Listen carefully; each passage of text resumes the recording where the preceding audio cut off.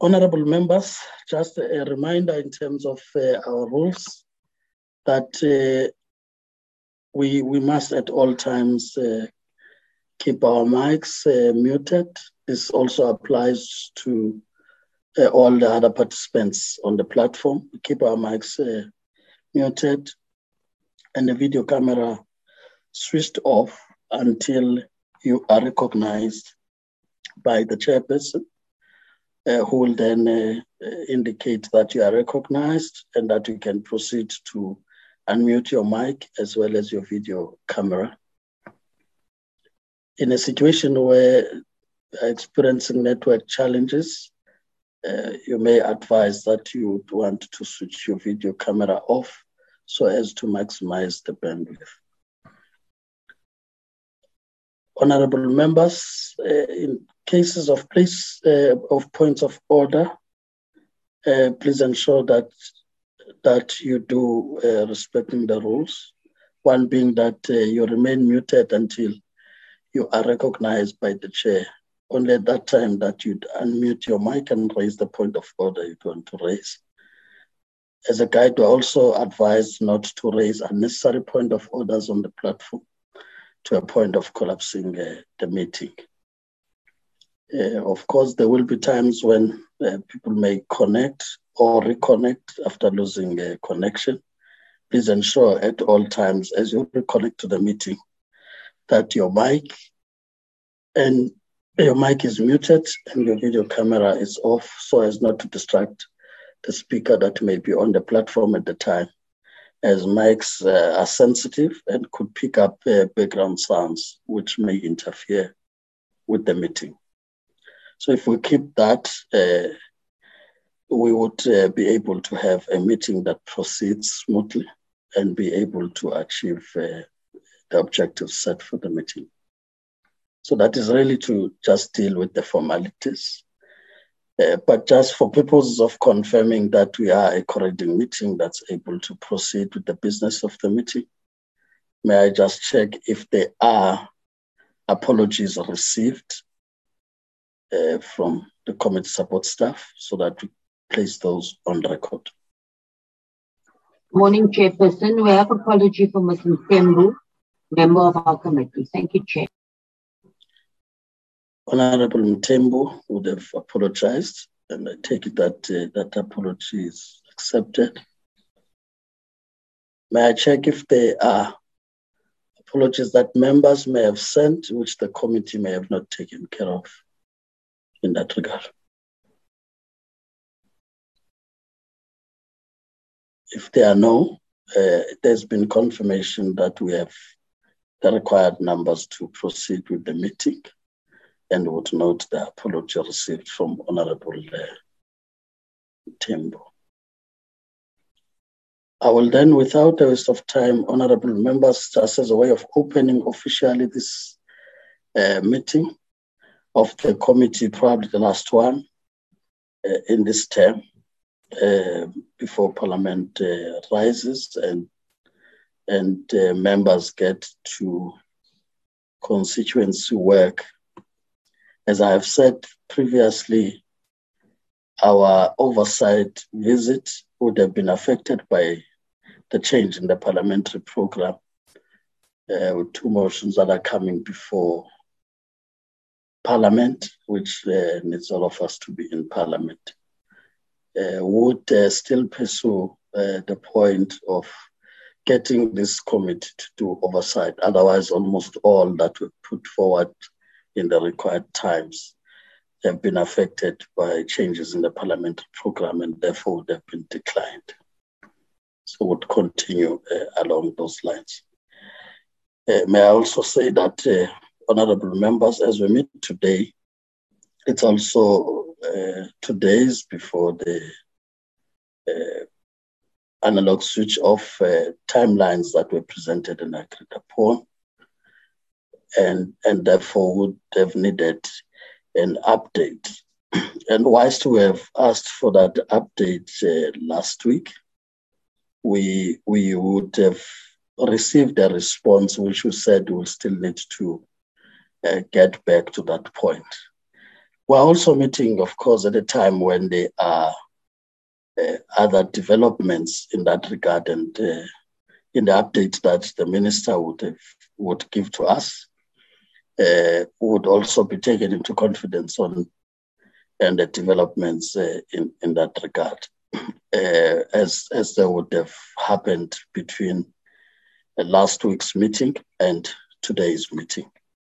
So we'd have asked the minister to come before the committee to brief the committee and update us as such, and we'll then have an opportunity to engage with the minister in that regard.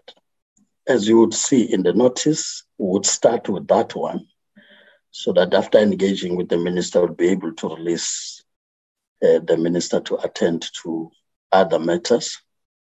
We would try and see, depending on how long it takes us in that engagement, but we would have planned that by 10:30, we would deal with the seminar part of the Wits Link Centre, which we spoke about, which was in the program for an earlier date.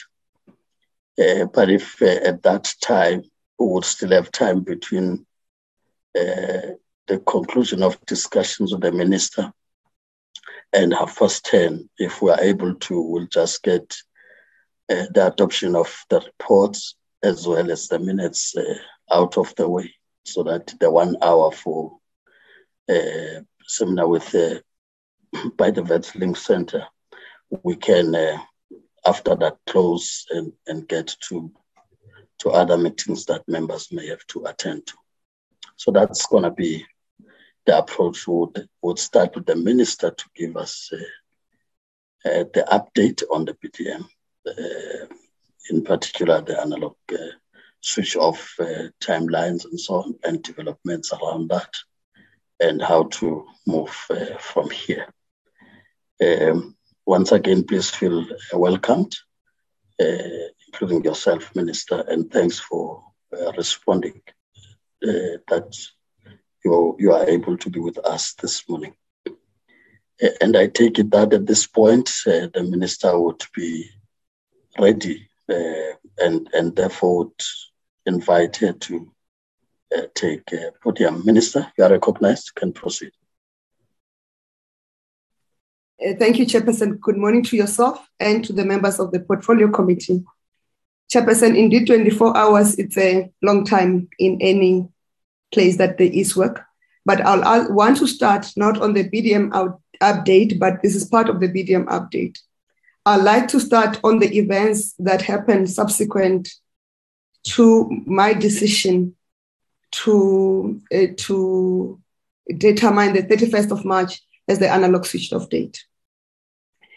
On the 7th of March, I received a correspondence from the SABC board that alleged a revenue loss, advertising revenue loss due to a loss of viewers. Because we had a case that was going to be heard on the 14th and 15th, and I suspected that the correspondence between me and the SABC may leak, I decided that I will respond, but opted to respond after the case was heard. Indeed, the letter that the SABC sent to me on the 7th of March was never leaked because it came to me. But my response of the 24th of March was leaked to the media. Equally, my response to the SABC after they've issued a statement was leaked to the media. And I just wanted to give you the context under which we were operating at that time. And on the letter, when the SABC made allegations, I responded and clarified the SABC on a letter dated the 24th of March, which I have subsequently submitted to Parliament, because I have indicated to the SABC that I will submit to Parliament a request to withdraw Q1, Q2, Q3 of the 2021-22 financial year that is ending now, until they determine which sets of facts is accurate. On that letter of the 24th, I had indicated that the quarterly and monthly reports that the SABC sent, both performance and financial, that they sent to the Department and National Treasury, and therefore I subsequently sent to Parliament as the executive authority, are providing information that is contradictory to the information they've provided on the letter of the 7th of March. This was my response on the letter of the 27th of March.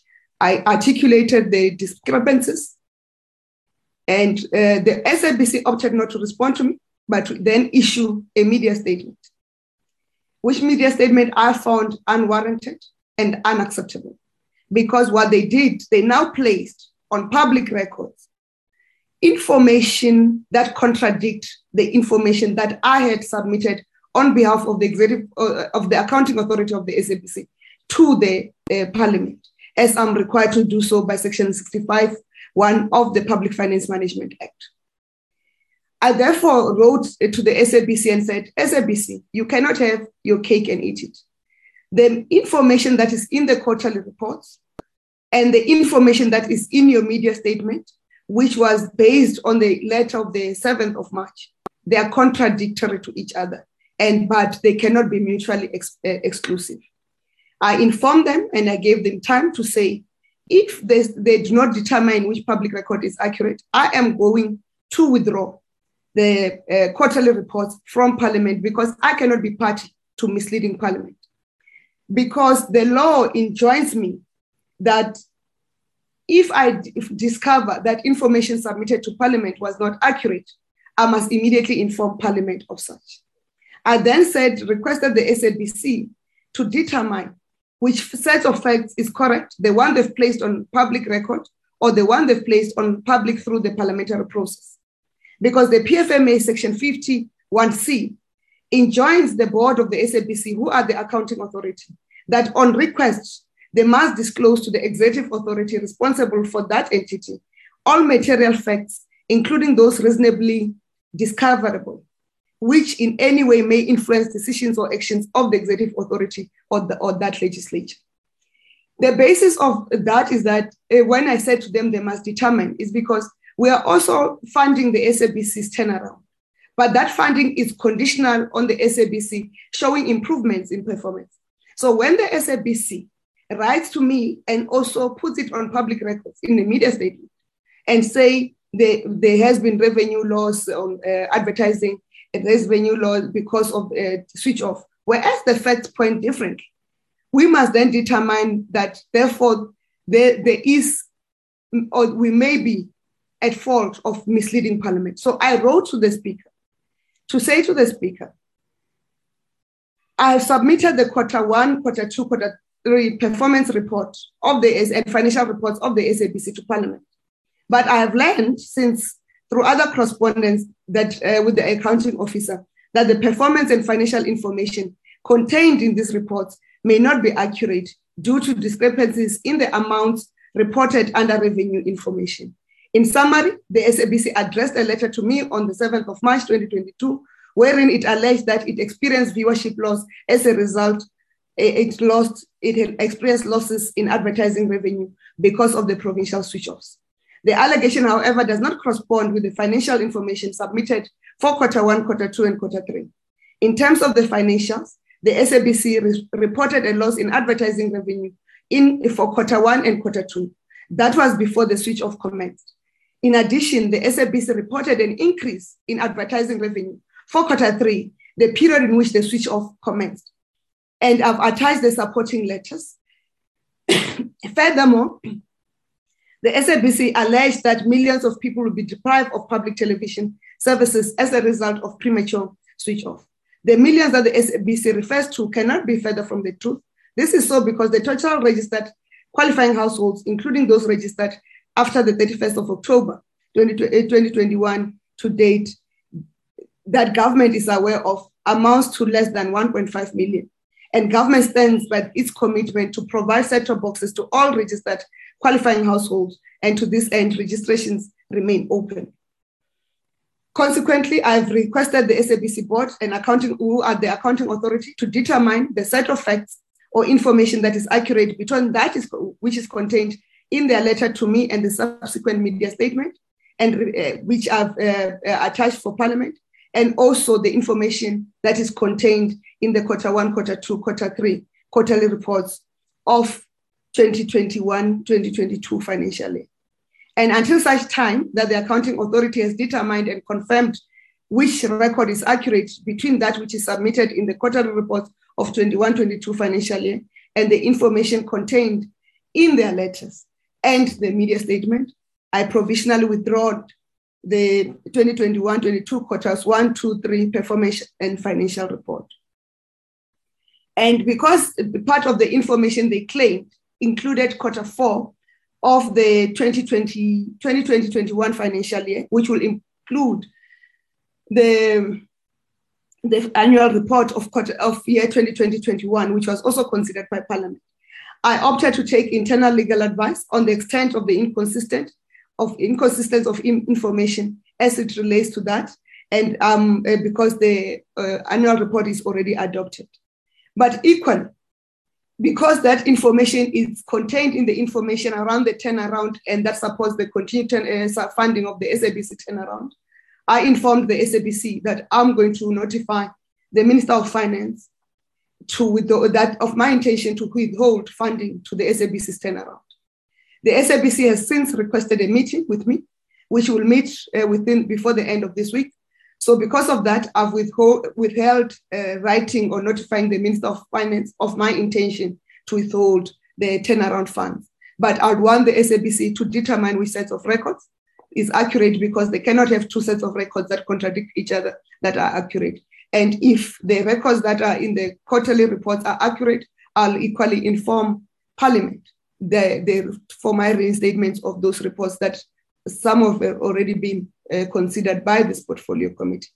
If the records that they are accurate are those contained in their letter and their media statement, I will then inform Parliament for my withdrawal of those quarter reports. That will have an impact on the ability of the SABC to submit its annual financial statements, because they will have to redo the records completely. So I needed to bring that to your attention because of the leaks that had taken place, but also because I've formally written to Parliament, and the portfolio committee will be charged with considering those matters when the board of the SABC has determined which information is accurate.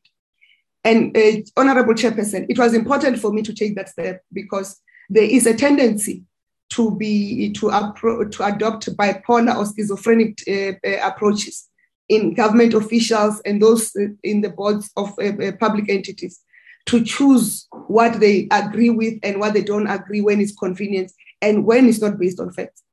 We must start to call out people to account for the information they hold and the consistency of maintaining that information as accurate and relying on one set of facts, because the judgment has agreed with me. And Chairperson, that's why I said today, we are dealing with what we call, for a lack of a better word, a continuously improving situation. Yes, we were in court with the ETV. It's supported by ICASA and Vodacom around the matter of whether I can determine the cutoff date of analog switch off. And they were arguing that I did not consult and I should have consulted on determining that date, and that millions of people are going to be excluded from watching television. We had argued or to say that there is a policy that has been consulted by government. There are regulations that were consulted by government. And these consultations commenced as early as 2006. ETV has been party to the consultations.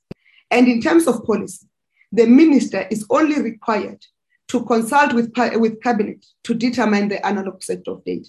And the minister is only required to determine the cutoff date of dual elimination and the analog switch off based on conditions that are set on ICASA resolutions that says there must be a coverage of DTT network across the country. And we had determined that there is coverage of DTT network across the country that meets the requirements set by ICASA in terms of their regulations. And we had determined that in terms of a caring government that took a decision that they will connect or assist the poor, and the operating word is assist. They will assist the poor who register on and meet a certain criteria. they will then have the obligation that when that assistance is given, then the analog switch off can be done. There is no policy of government that requires the minister to connect people to set-top boxes. The cabinet, as a part of a caring government, took a decision that says there are poor households that may warrant being assisted to connect to set-top boxes for them to be able to watch television. And secondly, that those households must register before they are entitled to that assistance. To date, 1.5 million households have registered. Before then, we communicated a cabinet decision to extend the registration date and cutoff for assistance to say those who register by the 31st of October 2021 will then be connected before the analog switch off date is done. It is for that reason, Chairperson, when you were trying to look for me the whole of last week and the week before, when you were wanting me to come and brief the portfolio committee, you could not reach me directly because I was out in the provinces to make sure that our people who had applied on time are indeed connected. We had on the 14th of March, during the arguments, and which the court recorded as the 15th of March, submitted a report on the connections that still had to be done before the 31st of March. At that point, we needed to still do 507,000 households to connect, because our commitment for the cutoff date was to connect the 1.2 million South Africans. To date, as I talk to you, we have connected over 900 and distributed over 900,000 set-top boxes to households in South Africa. We are having outstanding 325,000 set-top boxes to be distributed and connected to households in South Africa. So, Chairperson, when we were doing that, because ICASA had to give effect to the analog switch update, ICASA yesterday morning announced that they were going to give effect of the 31st of March analog set-top date, switch off and switch on date by providing for a transitional period for the broadcasting services and the signal distributors to exit or vacate the 800 and 700 bands and all the analog bands by 30th of June 2022. This date will allow the new spectrum that was licensed to be taken over by those who participated in the auction, which are the telcos and the telecommunications mobile network operators, by the 1st of July 2022, which is the effective date of the new licenses taking effect. So ICASA, we accepted the decision of ICASA for the transitional period, because to allow a seamless transition so that there is no disruption. In the evening last night, we had then received communication from the judge, and the judgment was issued. I received it at 7:45 in the evening when I was briefing cabinet on the matter, or when I was just about to brief cabinet on the matter and our readiness for this, that the judgment is out. And I want to indicate in terms of the judgment, and I want the members to bear with me in terms of give me some indulgence, that the court has deferred my date, or which I have determined as the 31st of March 2022 as the analog switch off date and the switch on date and the end of dual elimination, to the 30th of June 2022 as the analog date. The court in its judgment, it explained that it deferred that to allow government to ensure that those who applied on time by the 31st of October, which during the court discussion by the 10th of March were 507,000 households, must be connected before that switch off does, in line with what government had committed. And we accept that, and we appreciate that court has given us a breathing time. We were not sleeping for the last 2 weeks to make sure that we meet that target. At least now, even though we'll maintain the pace and the pressure, we are going to have some time to rest in between, so that because we are human and not robots. And we also note that that date that the court has chosen coincides with the date that the spectrum was going to be vacated by the broadcasters and the signal distributors. And therefore, we appreciate that the decision of the court does not defer the coming into effect of the licenses of the spectrum that was auctioned to the public by ICASA, because they come into effect on the 1st of July, 2022.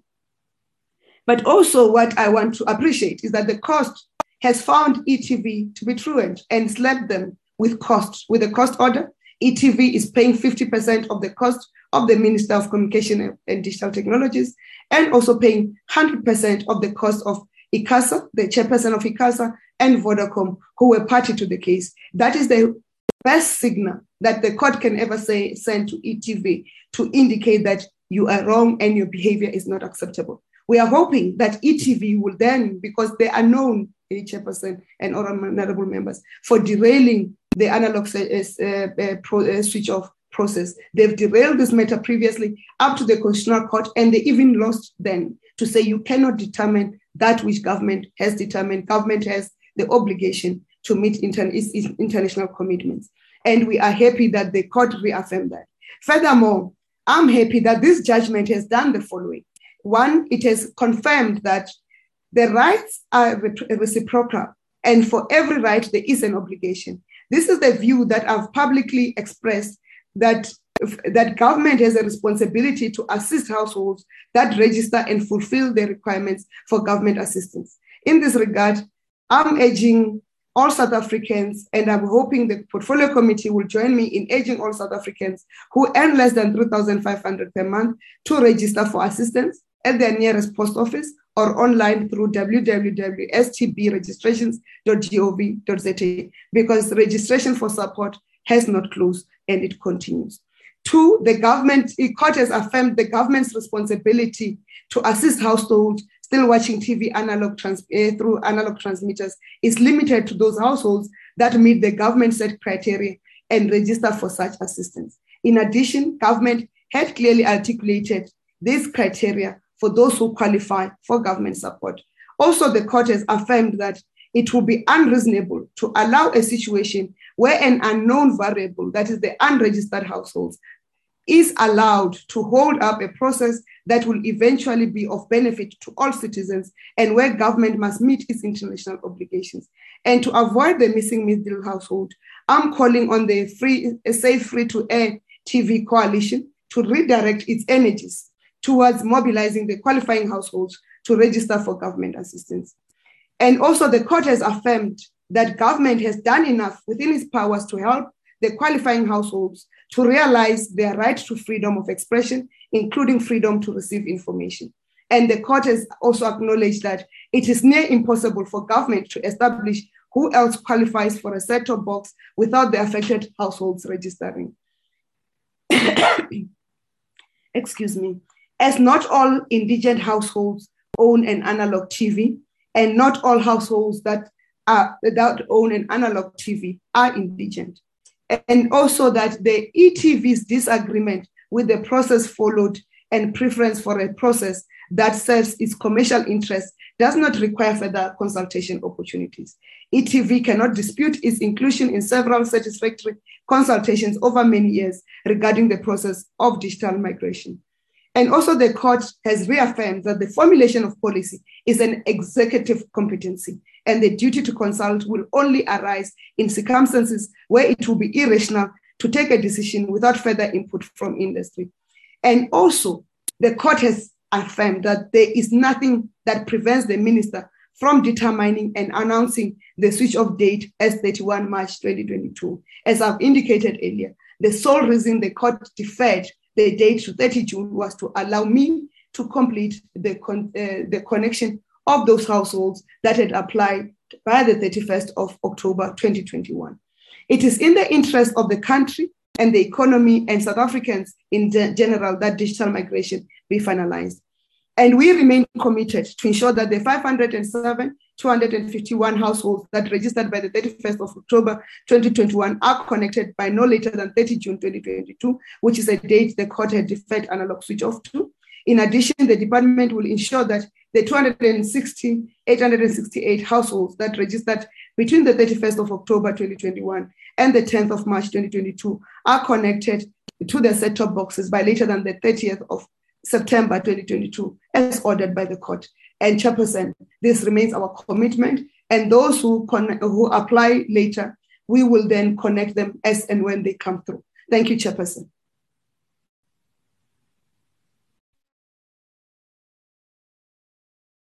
Thank you, Honorable Minister. Honorable members, that's the update from the Minister. Starting with the quarterly reports as it relates to SABC, as well as the update which includes the judgment as far as the switch off date for analog. I will now take those that want to contribute, ask questions of clarity, or make comments on what the Minister would have shared with us. Ajira will also assist me with hands if I do not get to see any at this point. I'll do that, Chair. Honorable members, may I invite you to make your comments. I see Honorable Dr. Basopsen is up. You are recognized. You can proceed, and Achira will assist me in identifying other hands that may have come up. Mr. Malatsi, Chairperson. Mr. Malatsi. Honorable Malatsi. Honorable Bodlani, I see. We'll proceed in that order, and then I'll identify. Ms. Kubeka, Chair. Ms. Kubeka. Honorable Kubeka would be after Honorable Bodlani. So we'll take Honorable Dr. Basop, you can proceed, followed by Honorable Malati, Honorable Bodlani, and Honorable. Thank you very much, Honorable Chair, honorable members, Honorable Minister, as well as the officials that are part of the meeting. Good morning, everybody.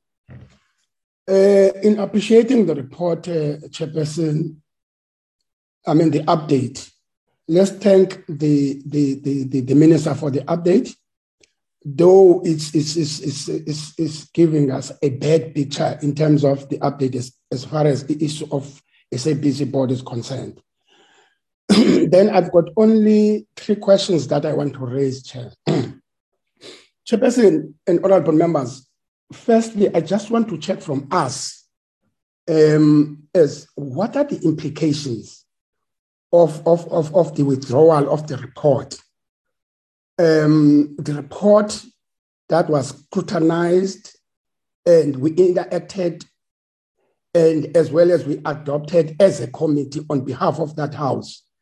And all of a sudden now, because of the reasons that have been put forward by the Minister, Honorable Minister, what are the implications of that in terms of our rules? That's one question.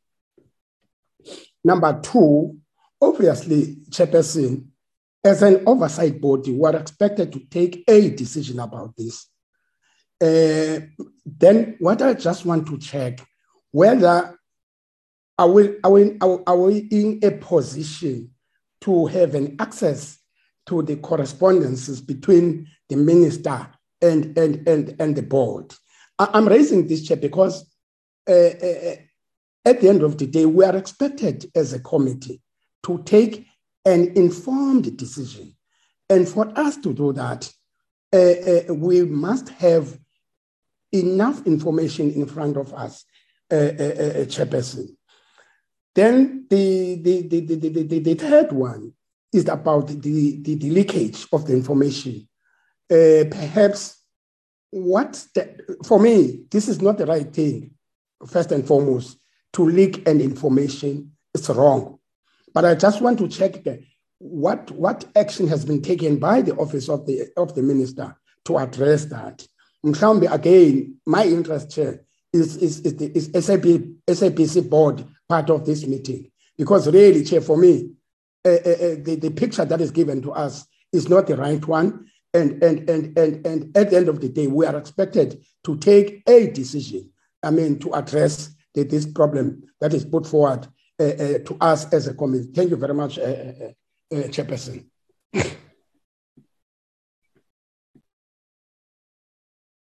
Thank you, Honorable Person.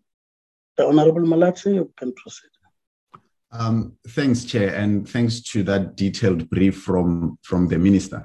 Look, I think for just appropriate handling of the matter with regards to the SABC, Chair, I think for the committee's side, we need to have engagement with the SABC in order to, as Honorable Basoku said, us to be able to take the informed decision by also being fair to the process by hearing the other side, because it is very conspicuous from the minister's presentations and her side that there are very unhealthy tensions between the SABC and the minister, and it's playing itself out in this way where it is even affecting the process of parliamentary accountability, more so as evidenced by the alert that the minister has sent to the speaker with regards to the withdrawals of those reports. Secondly, with regards to the status update regarding the dates on the analog switch off and switch on, I think the deferring the date, the cost deferred of the date is a responsible thing to do in here, because there's still also concerns that I'm sure as members of the committee, we have also in the past week or so been inundated with contacts from different stakeholders with regards to concerns about, the population that might be left out. But I think, Minister, there's also an opportunity in this regard to accelerate the awareness with regards to the public's registration, because it is very clear that it didn't reach as broadly as it should have reached. And that it should be an inclusive process that tries to bring together everyone as much as possible, no matter how cumbersome that process is. And you're absolutely right that, if there are individuals that have registered, they shouldn't be held back by an unverified number of, individuals who haven't registered or who we presume haven't registered. But I think in light of the volume of concerns to the process and ensuring that you pull everyone together towards this migration, it is then incumbent and very important that we embark on a far more aggressive awareness campaign in making sure that the date, the new date now of the 30 June, or is it July, you indicated, is broadly known, so that we can accelerate that process, so that this major development does not become exclusionary and it doesn't become a case of, leaving behind other people when there are measures that can be used to make sure that we pull them forward towards this new dispensation. Thanks, Chair. Thank you, Honorable Malatsi. Honorable Podlani. Thank you so much, Chairperson, and good morning to everybody, and good morning to the Minister. And indeed, thank you, Minister, for a very comprehensive report. I've got a few points, but let me start off from what I noticed from the Minister's address is that there was no policy that was developed for digital migration. I'm not sure if the Minister is able to elaborate, considering that it really took us over 15 years to get to this point. Why was there a neglect in terms of policy formulation? And perhaps if we had that sort of policy, it would have guided the process better. We would not have taken this long, I beg your pardon.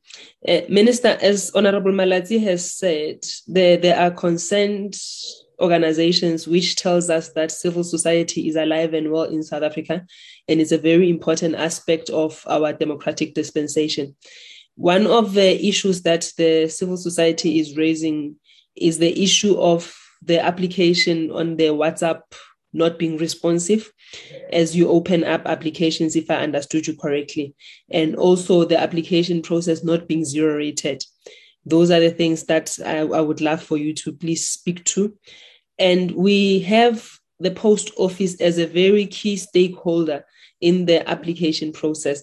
And as the members of this committee, we are exposed to the challenges that the post office faces.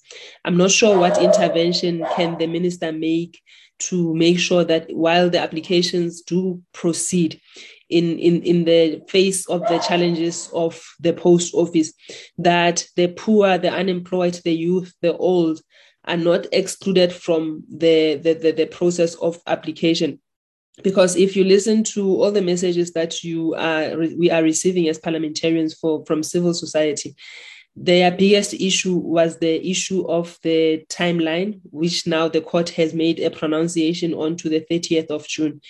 And that begs the question, Minister, to say, in your previous address to the portfolio, you had said that you were going to need an extra 6 months to cover those that were outside the application process. I know you made a point about it in your as your last sentence. I missed that. So I beg your indulgence in helping me understand that the new date of the court, as much as we also welcome the date to say it will make sure that people are not excluded, what does it mean in terms of the people who had not applied that you were going to cover with the additional 6 months? I do appreciate that you made that point, but I did miss it. So thank you, Chairperson, and thank you, Minister. The Honorable Kubeka, you are recognized. Thanks, Chairperson, and greetings to the officials, members who are present today, and also to you, Chairperson. Chairperson, firstly, let me also thank the Minister by the briefing that she has given us today. It's a full detailed information that she has given us today.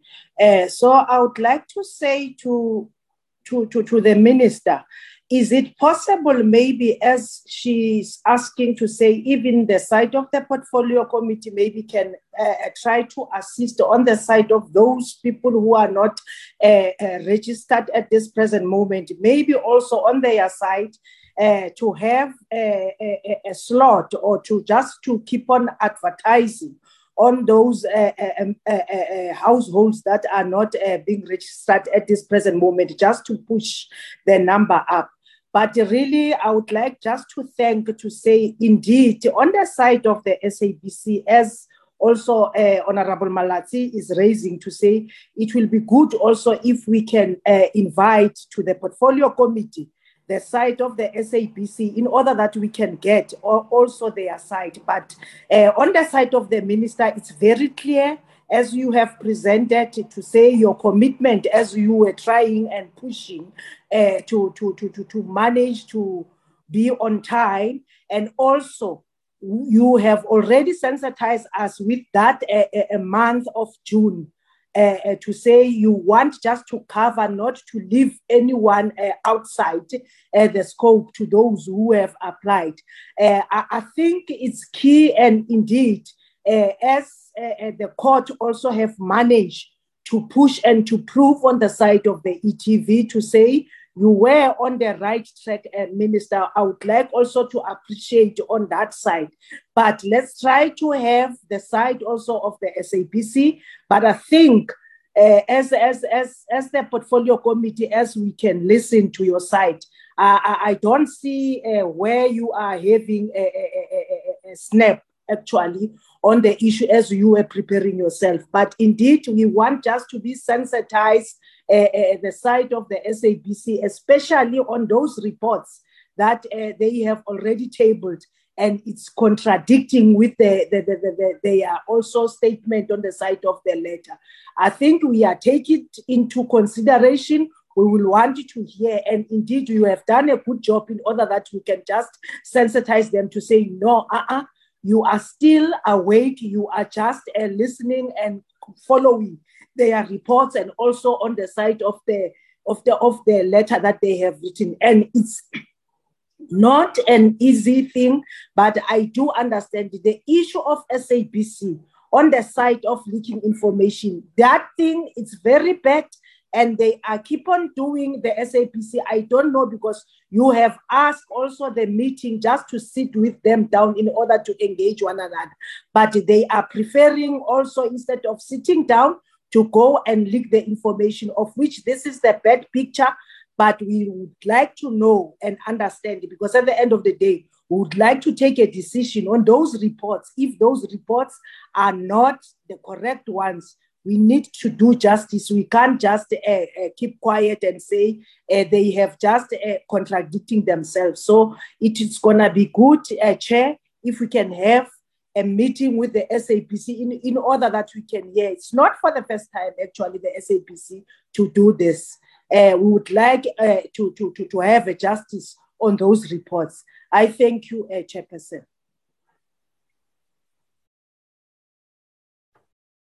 Thank you, Honorable Kubeka. May I just check, Ajira, if there are other hands from members before I give to the Minister? Yes, Chairperson. May I say something? Yes, is that Honorable Madisha? Oh, thank you, Tobelamre. Please proceed.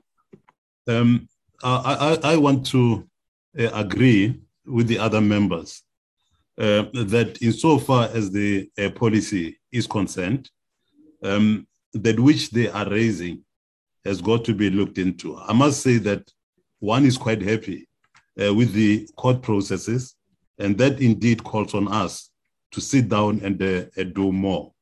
And secondly, on this thing of the SABC, I'm happy that the other members have raised this because what one wanted to raise is actually even much more deeper.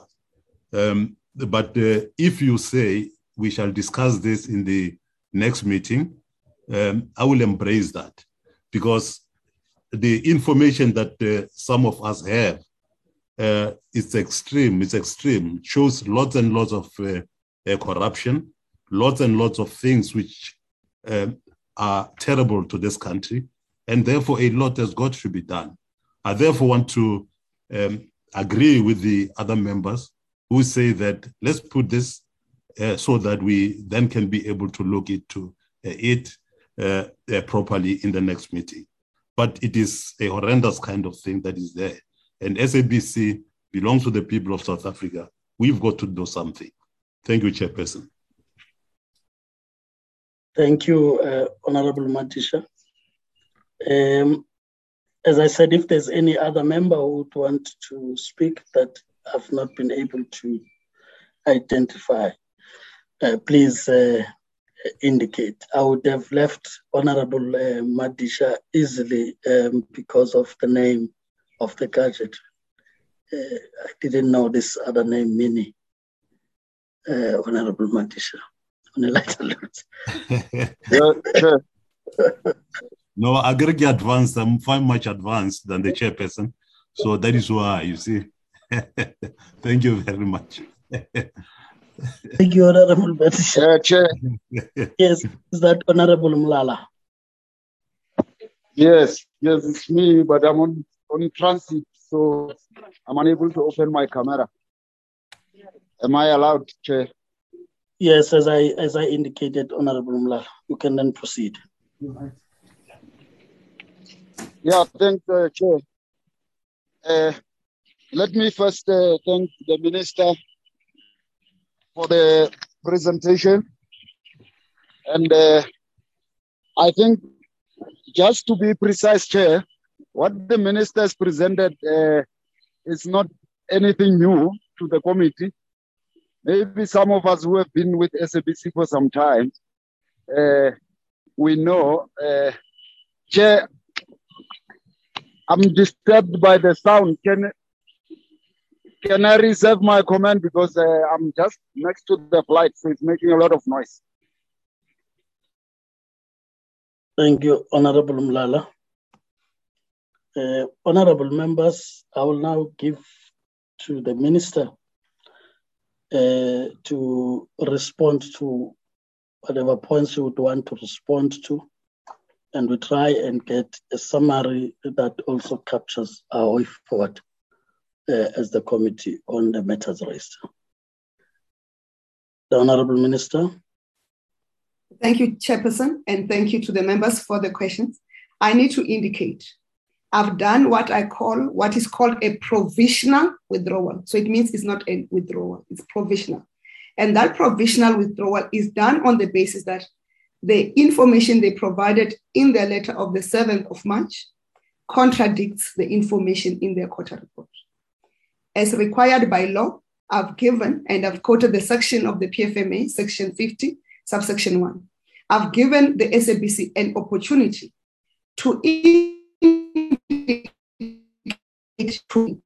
which information is accurate, whether it's the information that's in the quarterly reports or the information that is in their letter of the 7th of March. So because they cannot have the two sets of information together.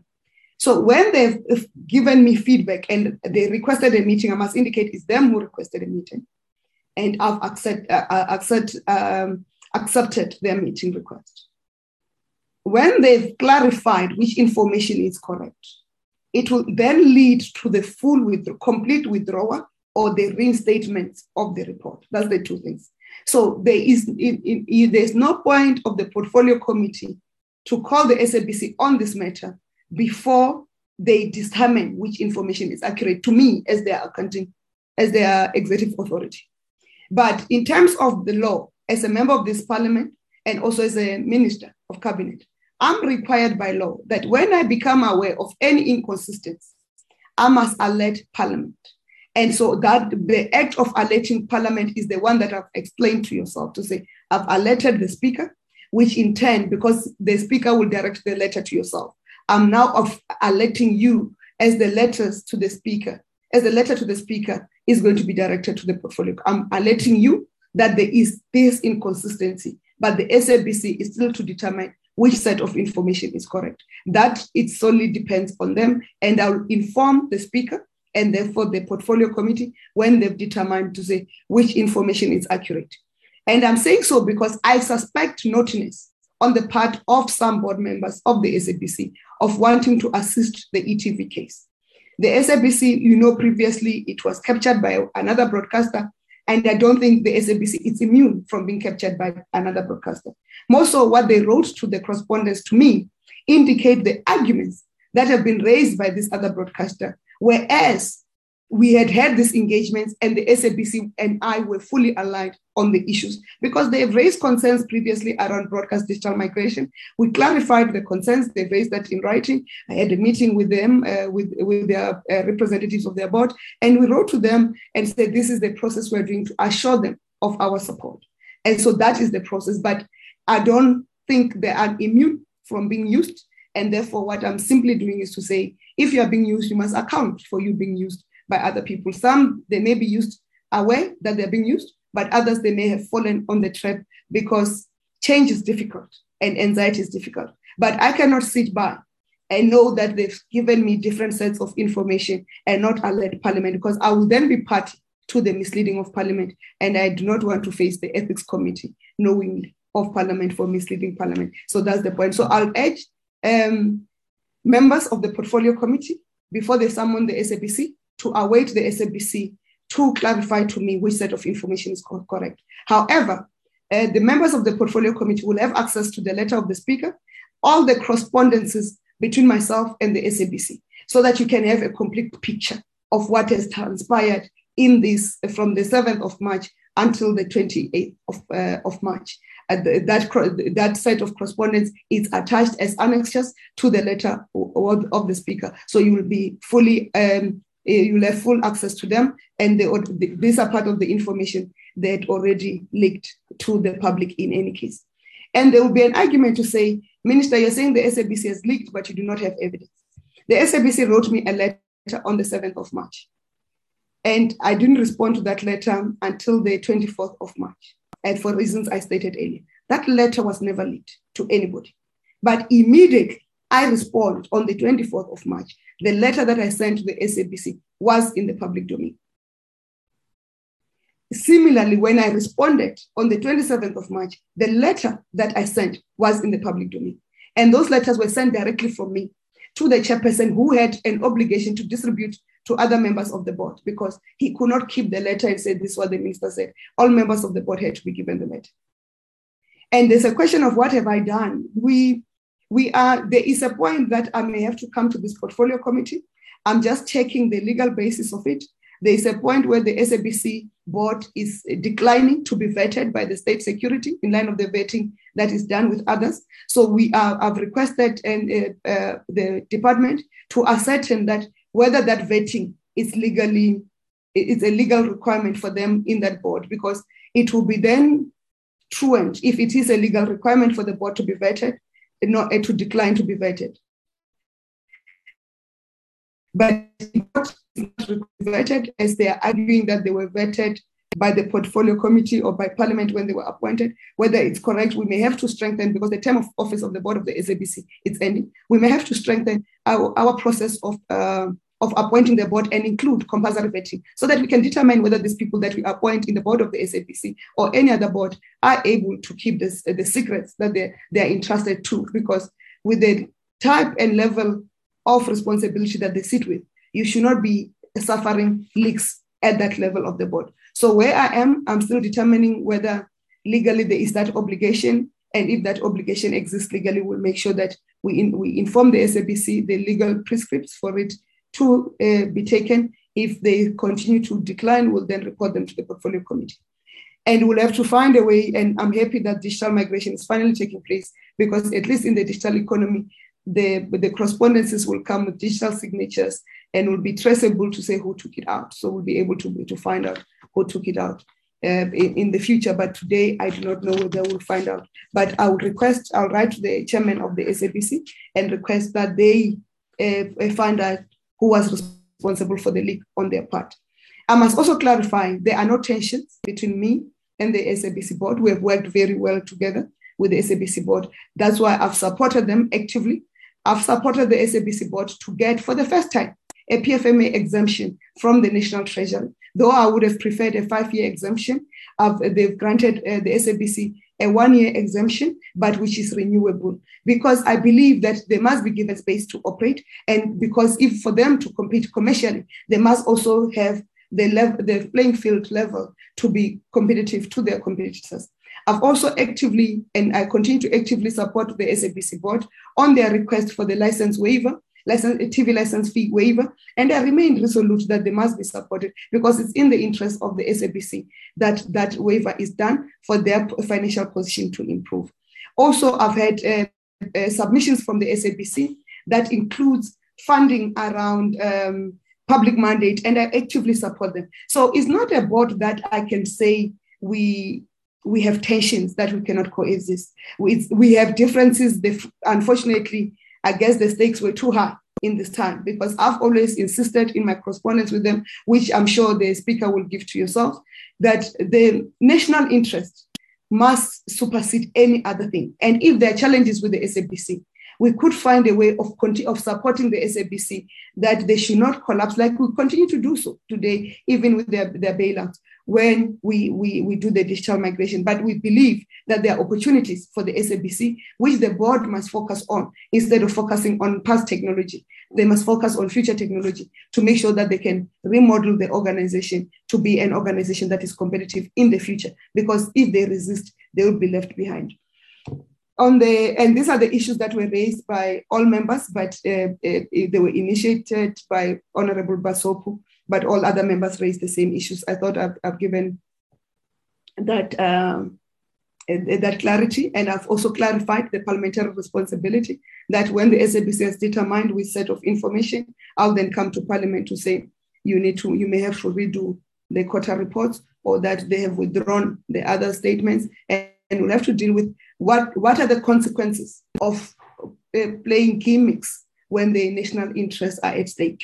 And we'll deal with it if they choose the other route. We'll come to this portfolio committee, to Parliament, and this portfolio committee to say, this is what we think in terms of law has been violated, or this is what we think in terms of law must be done. And you can apply your mind yourself. You can then at that point activate your legal advice to say what are the options that the portfolio committee and Parliament, who are the appointing authority of the SABC board, to do.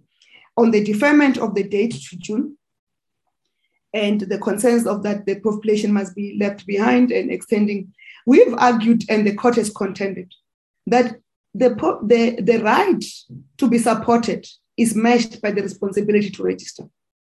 And that's why I've called for the Safe Free-to-Air TV coalition to join us in creating this awareness, to say, don't just claim to speak for the poor. Go and get the poor to register, because it's only when they've registered that they'll access this. And it's only when We have indicated government has not put a ceiling to say whether we're going to support 2.5 million households or the alleged 5 million households, which we believe are not there. In terms of statistics, we can confirm that they should be 3.5 million that may qualify for support. But like the court has said, some of those households may not even own an analog TV. Some of those households may be owning a different TV. So it's not true because we don't have those facts to say how many of those households own analog TV. But we appreciate the request to create a larger awareness. But just to update on that, we have now partnered because the SABC was appointed by the Steering Committee to then do the awareness. And we have paid the SABC 30 million for that awareness campaign. And we continue to pay SABC for the outside broadcast that we utilized when we were on awareness ourselves as the department on this BDM. But and the SABC radio stations have done well on that. The SABC TV, also for those who watch TVs on analog, there's a message that continues to sweep to say analog switch off date is going to happen, go and register. What we are going to engage with them is that now that there is a date that is set by court, which of the 30th of June 2022, the message must be specific to say, go and your TV will be switched off by the 30th of June if you do not register if you don't register to get the support. And also to clarify, there'll be those who register late, they'll also have to accept that they will be assisted late. But we've also partnered with community radio stations in all provinces. They've come to the party bigger. They've been interviewing us. They've been interviewing citizens. They've continued at the back or at the expenses of their own doing, and with the challenges of the support or the limitation of support that have been given, they've been continuing to get the message across. We have also now decided at the project steering committee level that we are going to also pay the community media, community radio in particular, to continue to communicate the message to their communities in their language so that we can then get this message across. We have also partnered with ward councillors and the municipalities, the local municipalities and district municipalities across the country to continue to communicate the message, but also because ward councillors and their ward committees are aware of indigents in their households. We have also we've started to give them forms to distribute to the indigent households and to also become the source of collection of those forms, where our district coordinators and the support officials can also collect from there. We are now extending that partnership to the traditional leadership in the areas to start to say, in an area where there are traditional leadership, invite us, not only the minister, but the district coordinators and the officials to the imbizos or community meetings that are convened by traditional leaders. It has worked well for us in some areas of KZN, the way we've started, and that's where we are. We are going to ramp it up that way. And we appreciate the offer by Honorable Kubeka that how can the portfolio committee assist? All members of parliament have constituency offices. We would like to use the constituency offices as the points wherein the application forms can be accessed, because sometimes the post offices are far, and also for the citizens to drop back the application forms for assistance, and we can then collect them from there. We'll make the necessary arrangements with the whips of the various political parties and the chief whip of the majority party on this matter. And we are committed to that nobody is left behind. And there was an issue that was raised by Honorable Botlani to say no policy has been developed. No, it's not accurate, Honorable Botlani. You didn't hear me correctly. There is a policy, the broadcast digital migration policy, that has been adopted since 2008. It was amended in 2011. It was again amended in 2012. And yeah, the policy is in place. And that policy prescribes what must be done to reach the end of a dual elimination. That policy does not say government must subsidize households to access the set-top boxes. It is a cabinet decision, because the ANC is a current government for its people. It is a cabinet decision that says the governing party took at a cabinet level that poor households will be assisted to access the set-top boxes. And that assistance is the one that we further clarified, that to access that assistance, you must then apply for you must apply or register for that assistance at the nearest post office. And I've just explained what other places we're going to get people to get the forms, the sample forms to apply for. So that I hope I've clarified that policy. Policy is in place, and there's a cabinet decision which the court has confirmed. We have also made it to say that the non-governmental movement is claiming that WhatsApp, where people apply, is not responsive. There's no WhatsApp that people apply on. People send a message to WhatsApp to say my device is not working, to say where's the nearest post office. The people apply, if they're applying online, on a www.stbregistrations.gov.za, and that site is 0 rated. And it's also available not only on smartphones, but on feature phones, the ones that are 100 rands. That you have to, that's where you apply. So we must clarify to the members of the public that you don't apply on WhatsApp. There is a line that you apply on, including the feature phone that it can use to apply on. We've given different configurations of the feature phones, what they use to apply, and that site is 0 rated, and we've communicated that. And Honorable Bodlani has asked to say, we had determined that those who apply after the 31st of October will connect them between 3 to 6 months after the analog switch of dates. What the court has now determined is that those who have applied by the 31st of October 2021 must be connected by 30 June 2022, and that date is the date of the dual elimination period ending, and the switch off of analog and the full switch on of digital broadcasting. 2, the court has further determined that the 30th of September is a date for those who have applied between the 31st of October and the 10th of March 2022 to be connected. And that's what we said, we are committing to those dates. We are going to, as we indicated to court, we are going to determine the number that will apply after those dates, and we have committed that those who have still applied will make sure that nobody is left behind. We'll determine the final date. Remember, now the date of ASO has been postponed or deferred to the 30th of June. So if you count that, there will be another 3 months from 30th of June, which will take you 30th of September, and there'll be another 3 months after September, which will take you to 30th of December. We'll then determine based on the volumes that we have to say, will that situation be enough? But what we commit to is that we have also started activating procurement for additional capacity that will require, should the numbers go up, what the claims of the Safe Free-to-Air TV Coalition made to say millions will be affected, and those millions are the poor who qualify for government support. It turns out to be true. We've started to prepare ourselves for additional capacity so that we are responsive, and we'll do all to the best of our ability to make sure that we connect people even after the analog switch off. But we must accept that the process cannot be perpetual.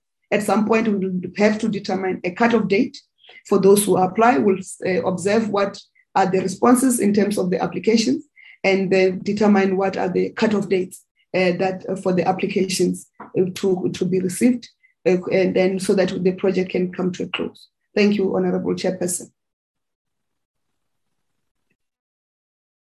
Thank you, Honorable Minister. May I check if there are follow-ups, members, before we summarize and move from this item?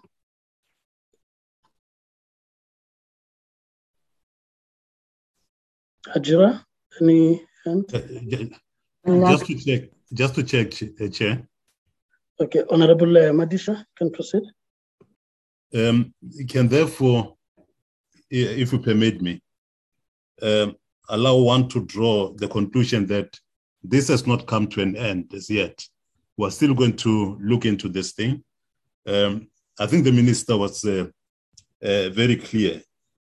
I'm talking about what the board has and continues to do, which, like I said when I started, one had wanted to raise a number of things, which in one's understanding are quite wrong insofar as the board is concerned. So is the minister then saying that we are still going to have a chance to discuss this thing?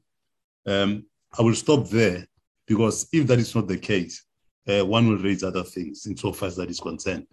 But are we for now saying that until such time we shall have received all the information as she has raised, we still shall come back as the committee to look into that, even before the end of June, when court processes will be going on. And I'm just wanting to be clear on that, sir. Thank you very much. Thank you, Honorable Matisha. Honorable members, okay, I see that the Honorable Machozi's hand is up. Honorable Machozi. No, thank you, Chairperson. Mine is it's just a follow-up question, maybe on the issue of set-off boxes that I hear that, unless I didn't hear it clearly, but the minister will then explain further that now we are no longer looking at the 30th of March, but we are maybe looking at end of June. So the messages that we've been receiving of people carrying off the signal and also struggling to listen to the news and so forth, how are they going to then make sure that maybe those people, they don't get the same problem? Because which means continuously we are going to get these concerns and messages that we keep on getting on our phones, so that then we know that if it's end of June, then there will be other measures that they will put in place to make sure that people do not struggle at home.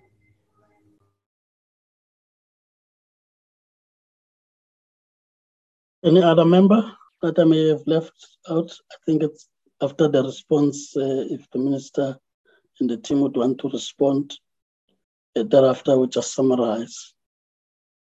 Any other member would want to make a follow-up? Okay, no. I take it that, Honorable Minister, do you really want to come in at this point? Thank you. I need to clarify the point raised by Honorable Madisha to say, on my part, when the SABC has determined which set of information is accurate, I'll equally inform Parliament, and Parliament will then, I'm sure, delegate to the Portfolio Committee. The Portfolio Committee will then decide what to do with that information. But we will, when we do that, we'll then explain further what are the optionalities.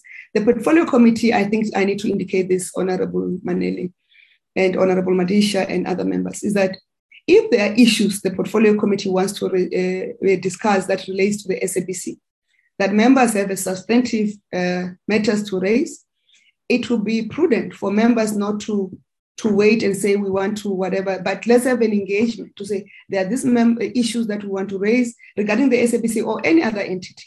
Let's see if we cannot clarify it. If we can't clarify it or it warrants a discussion with the Portfolio Committee or us appearing, we are willing to appear. So that Honorable Madisha should not be worried about whether if I reinstate the reports, the conversation around the SABC and other allegations that he says he's aware of, kept swept under the carpet. There's no such an intention. So you should not be relying on the clarity that I'm seeking from the SABC, that of which information is accurate, to discuss other matters. You can raise the other matters that are in your purview, and then we can respond. Honorable Malazi have just done so I think it's last week, and we are going to respond because he has asked pertinent questions and for us to clarify, and we have activated that. He's written a letter, we'll respond. If Honorable Malazi feels that in terms of the response that would have provided, the matter warrants to be discussed at the Portfolio Committee level, we will be willing to subject ourselves to the Portfolio Committee level. In terms of Honorable Majosi, we need to confirm the analog switch-off date has now been deferred to 30 June 2022. I must also clarify, the messages that you've been getting are not messages from citizens. They are sponsored messages from the safe free-to-air television that they were lobbying you. They were doing what we call public pressure for the members of the Portfolio Committee to sway the minister to change the date, because they realized that the case they had in court was weak, and therefore they wanted to do extra judicial and extra parliamentary processes to put pressure on the minister. So that those messages are not from members of the public. Those who have been connected will remain committed to the fact that those who have been connected have no issues of signal. Those who reside in provinces that have already been switched off, the court has directed that as we connect these people who applied before the 31st of October 2021 by 30 June 2022, we must prioritize those outstanding in the provinces of Limpopo, Northwest, Mpumalanga, Free State, and Northern Cape. And that's what we're going to do exactly. And as we progress, and when we make towards the 30th of June deadline, we will come to the portfolio committee and update the portfolio committee as much as we'll do that through the cabinet of the country in terms of our progress. Thank you, Honorable Chairperson. Thank you, Honorable Minister. Honorable members, I think as we close on this item, firstly, we should really appreciate that the Minister was able to come before the committee, as this would have not been in the program of the committee, but purely a follow-up, firstly informed by questions we asked, but secondly, also because as Parliament, we have also responsibility of ensuring that there's public participation. And when civil society groupings also write to Parliament, of course, different groupings have also been doing that, writing either to the chair or to members directly. We have an obligation to also listen to what they are raising so that it gets clarified. And we use these sessions to also ensure that South Africans in general are clarified on where we are and what is it that it's being done to address their concerns. I think that's for me an important aspect in terms of our role, if we are to ensure in the true sense government of the people by the people. But I think what is important is that on the two matters, firstly, the issue about quarterly reports that we've been briefed about as it relates to the SABC, I think we should, honorable members, agree that we note that it's a provisional withdrawal. And of course, we need also to get a formal referral from the Speaker for the consideration of the committee. So that we accept. And that referral will then make us to have a discussion based on the referral. However, Minister and honorable members, it should also be in our interest to look at what is happening in the public space and its implications to the work that we do, as Honorable Dr. Basop would have raised, that some of these things would question our roles as different stakeholders, Parliament playing its oversight role, processing these reports. The department itself has got an entity oversight team that looks and scrutinizes these reports before they are put before us, as well as the boards. In this case in particular, the independence of the SABC has been stressed many times, and that we do not seek to take the work of the board. So the board also plays an important role in the governance of the entity as the SABC, and they scrutinize these reports before they make submissions to the entity oversight.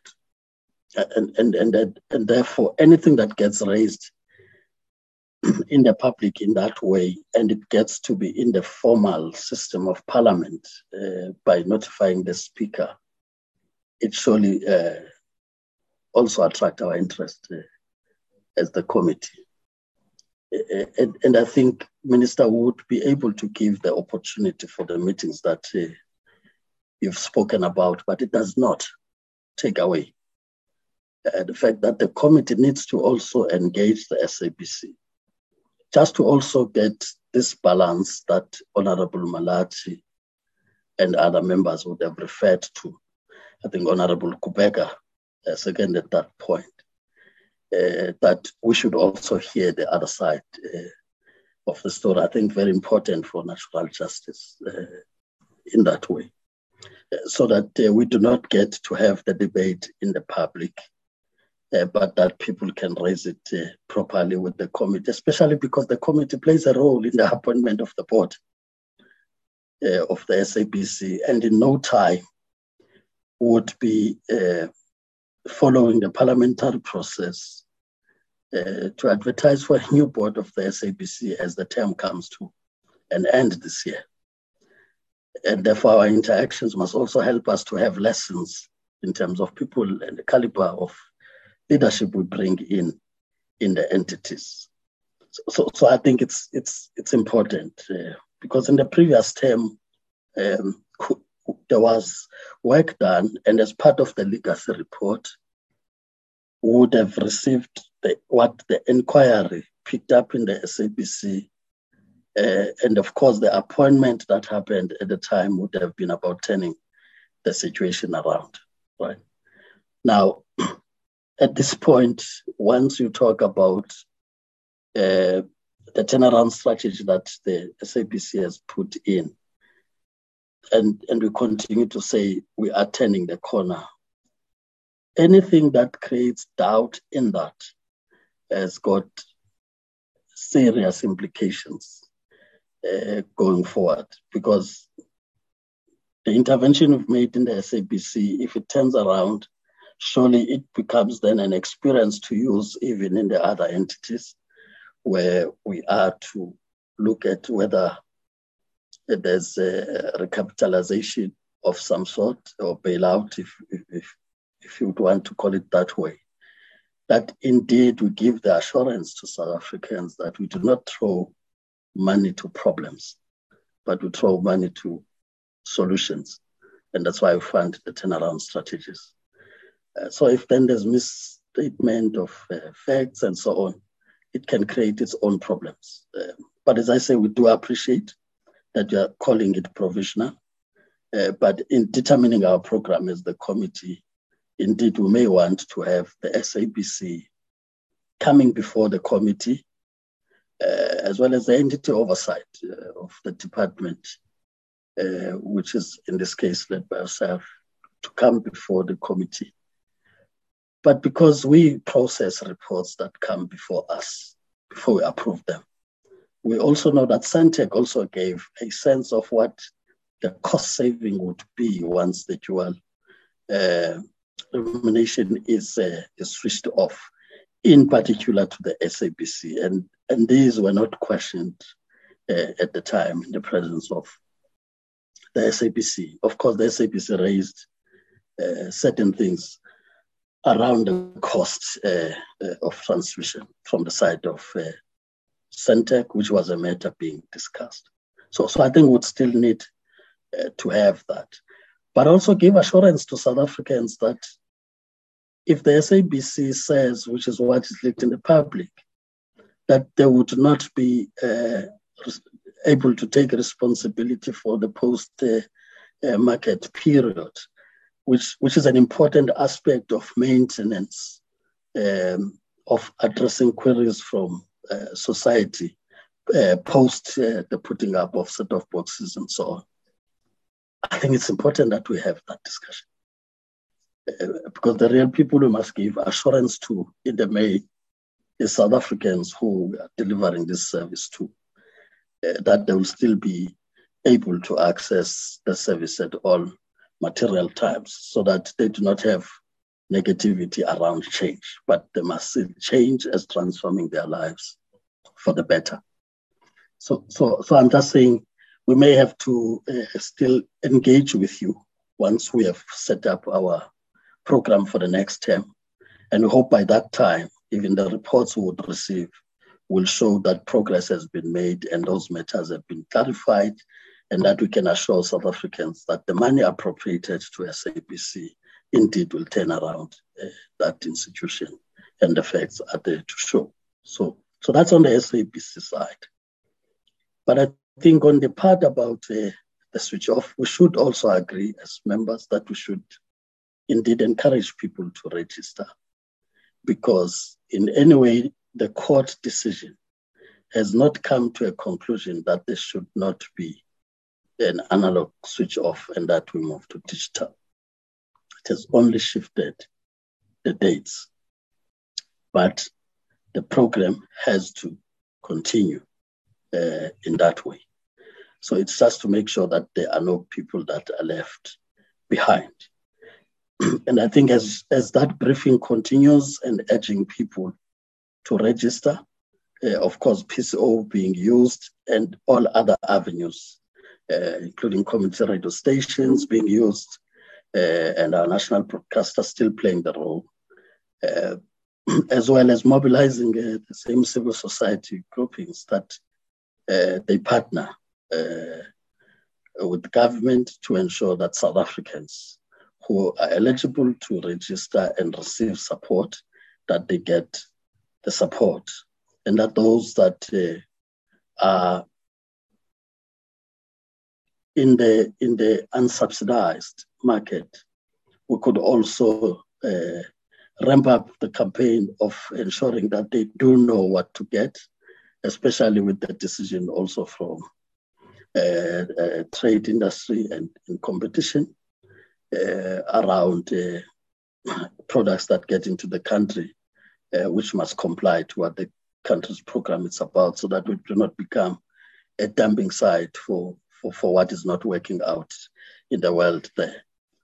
That we can also ramp up that, because a number of people may not be aware that just based on what they have already, it would be easy for them to migrate, or they've already migrated in any way.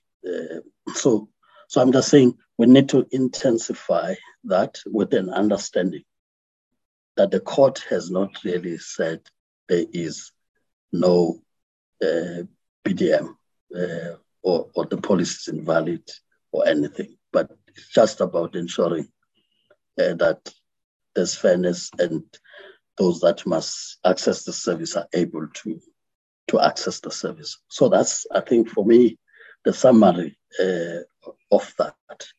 And I take it that, Honorable Minister, the point you are making is that even the dates, as you look at them, once you open up for those that may have not registered because of the confusion that may have been there, or access to either post office, depending on the area, given the challenges that may have also been there in the post office, which this committee says to have, that once those have been registered fully, you'd be able to make a determination. And I also take it that as you go back, you will also be working out that now that the court has made this determination, if you are reopening for those that may have not been in the dates that are outlined in the judgment,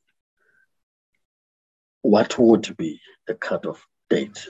Because it also really can't be open-ended. Otherwise, there will be no applications, but an expectation will be that there would be applications, and you can stay in courts, I think, for quite some time. So I think the level of proactiveness that is needed is that date gets to be communicated widely, so that you can then measure on whether the 30th of September itself would mean that everybody else over and above the numbers, the 260,000 that are between 31st October and the 10th of March, that over and above that, this is the number we have, and whether we'll be able to get it by the 30th of September. At least you can be proactive in that once there is a proper cutoff date for those that may have not applied, given whatever challenges they may have faced, so that our message to society will then be consistent, and that if anything else happens after that time, at least it would be known that it it would have been those that believed they do not qualify to apply, hence they have not applied. And therefore you'd be able to focus on those that have applied, which is, I think, in line with the court decision in that scope. So that's how, honorable members, I want to summarize the discussions we've had on this point and the way forward thereof. And I take it that, Honorable Minister, that is quite clear.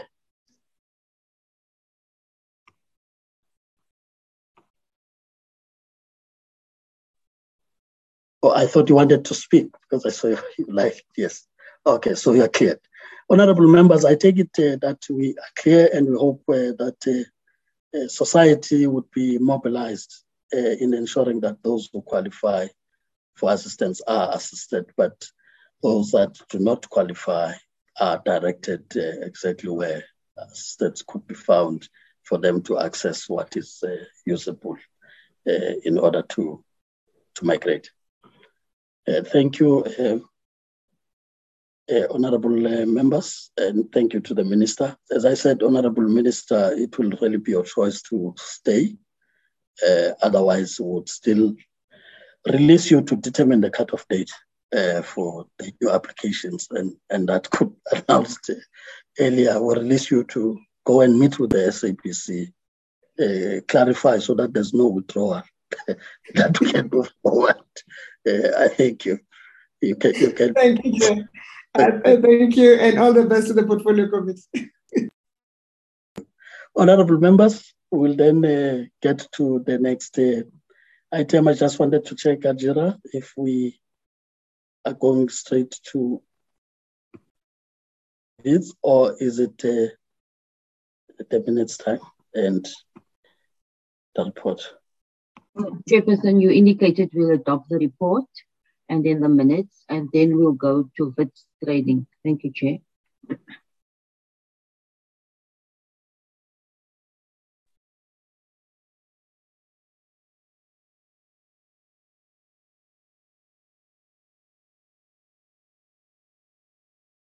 Can we have the report provided?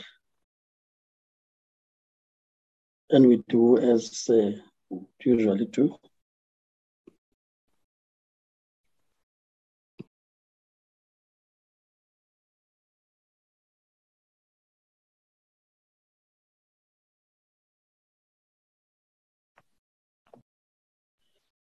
That's the report for GCIS. That's the report we're considering. Like we said, we needed to have these other matters sorted before we adopt the revised APP report that I would have communicated in the chat group of the Portfolio Committee. So we'd only consider the GCIS report, which should have been looked at previously, but because of the corrections that needed to be effected, it had to then stay back and come back for adoption today. So that's the report we're dealing with, honorable members. We'll go page by page like we do.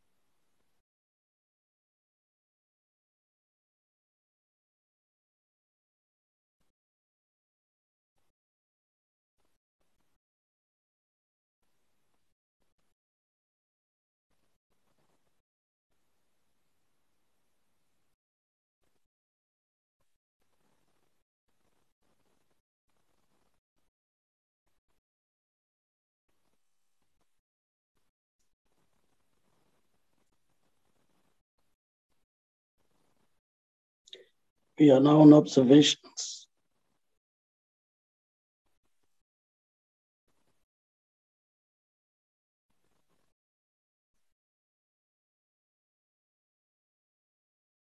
Can go to recommendations.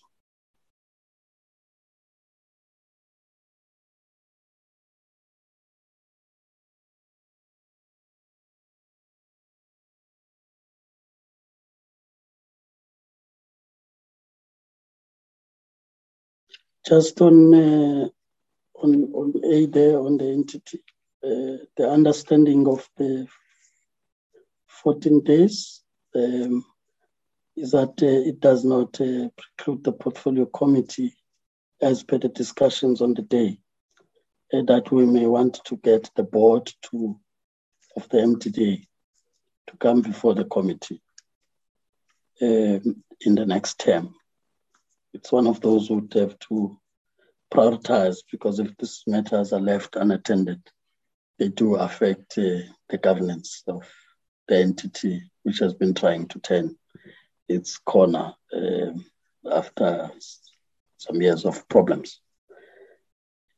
So I just wanted to just stress that point so that it's understood when you get the draft program. Otherwise, it's not about how it's captured in the report.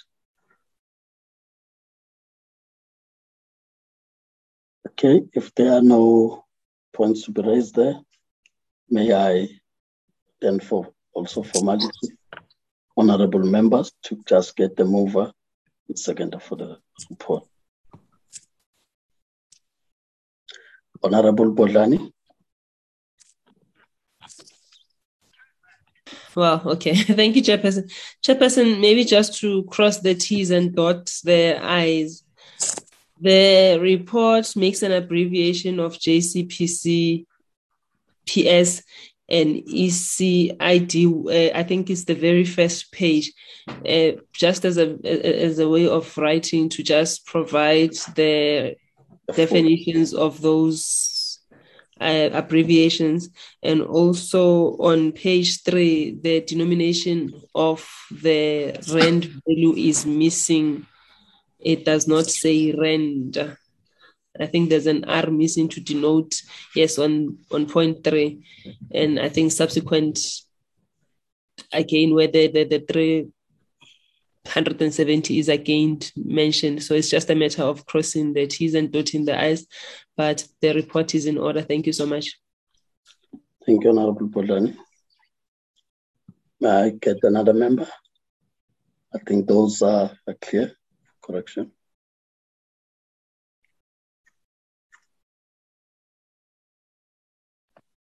Whilst you are waiting for another member, Chair, I can just assure the honourable member that by the time this report is published on the ATC later today, those abbreviations would have been written in full. Thank you, Chair.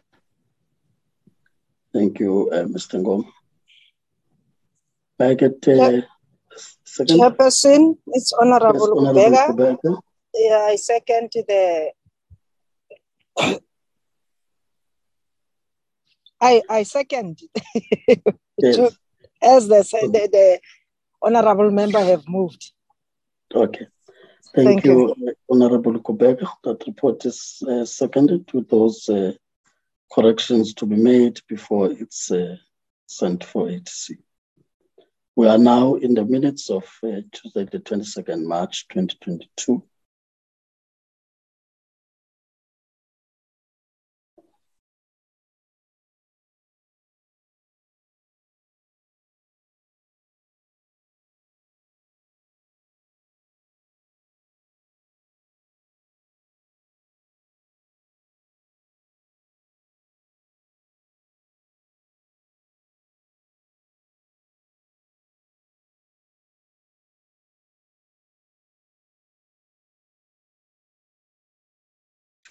I check if there's any member who wanted to make a correction in case I didn't hear you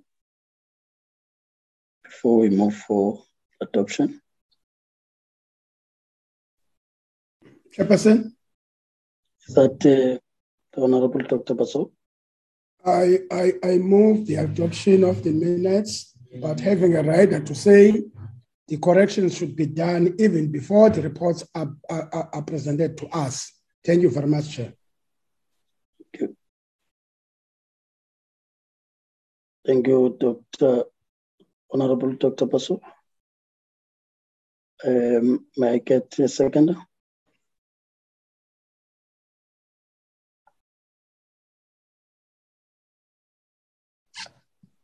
Chair, it's Honorable Kubega again. I second the adoption of the minutes. Minutes adopted. Any objection in us adopting the minutes? I didn't ask that earlier. I take it that there are no objections, and therefore we agree. I then check, Ajura, if there's any other item except the one on the vets, which is in our session. No further item, Chair, except the vets session. Okay. I'm not sure if they're already connected. If you can check on that, and that we can proceed as such. We already connected, Chair. Yes, Chairperson, the vets delegation is connected. We have Ms. Ajam, who just spoke now. We have Ms. Trudy Hartzenberg. And thank you very much. Okay, I would, without waste of time, once again welcome the Wits Link Centre as represented by Mr. Jam and the team, and I'm sure you'll do proper introductions as you take stage. Honourable members, like we said previously, when we're reminding yourselves of this session, that our work with the Wits Link Centre has been that of empowering capabilities of members as they handle different matters. We know that this would not be dealing with every aspect that comes before this committee, but everything else thus far, with what we have gone through with the Link Centre, we can only say the members would have been empowered to engage even better on matters that come before the committee. The good thing is that we do not get to meet the Wits Link Centre because we have to make a decision, but just an empowerment in terms of information, such that at the time we have to make decisions, we can also look from an academic grounding in a way. So that's how we take it, and the participation of members it's something we would really want to encourage all the time. The 1 hour is worth it that we usually go through, and we do this because we also know this competes with many other programs members are engaged in. So please feel welcomed, and that the stage is now yours in terms of the presentation you'd want to make to members. Thank you. Good morning, Honourable Chair and Honourable members. I'm Professor Tanya Ajam from the School of Public Leadership at Stellenbosch University, and we are collaborating with Dr. Lucy Abrams from the Link Centre in Wits, who tenders her apologies because unfortunately she is in Rwanda at the moment. I will be supported by the rest of my team, Professor Ayad Al-Ani from the Einstein Center in Berlin. He will introduce himself when it is his turn to speak. And then also Dr. Trudy Hartzenberg from the Trade Law Center, and she will introduce herself.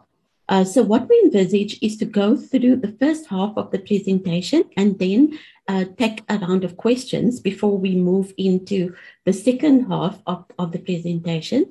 I'm going to ask your indulgence to turn off my camera, and then I will share my screen so that you can see the presentation. Just let me know that it's visible, when it's supposed to appear.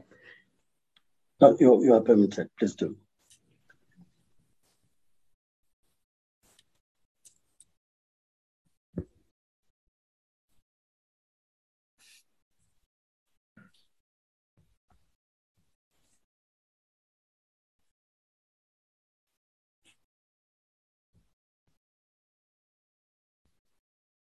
quite visible. Can you confirm? Yeah, that's excellent. So I've just given some brief introductions, and then let's move on to the substance of the presentation. I think the committee is well aware that digitization will affect every aspect of the South African economy and the society in some positive ways, but also in some negative ways. For example, when we look at the introduction of robotics in emerging economies, we see that job losses in emerging economies are much greater than in the developed country counterparts. And, as the committee is well aware, for many years, our digital policy has stalled, but finally, after about 18 years, we've seen the auction of high demand spectrum last week. And this opens up new opportunities for 5G and also raised money for the fiscus. What is of concern to us is the digital divide. We know that the income inequalities that we see in the physical, we are concerned that the inequalities that we see in the physical economy are not replicated in cyberspace and also are not amplified.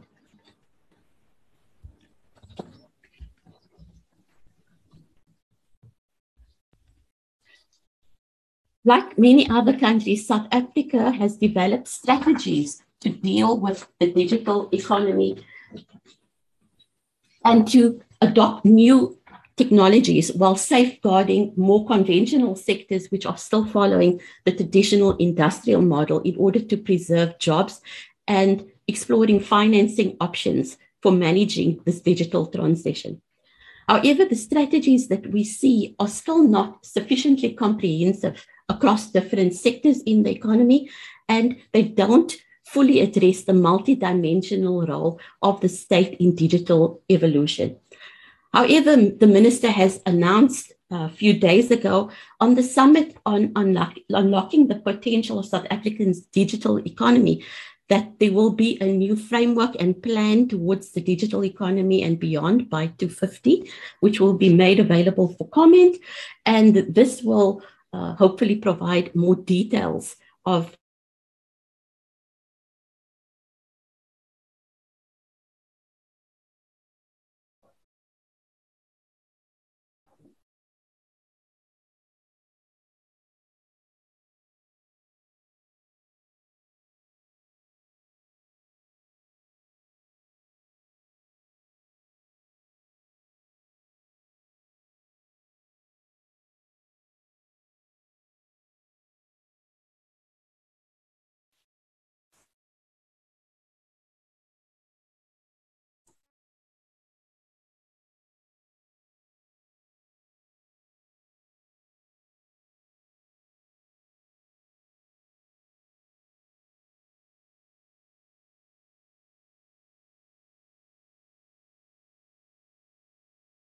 I'm not sure it's on my side. I also can't hear. I'm not sure if we lost her or what, Chair.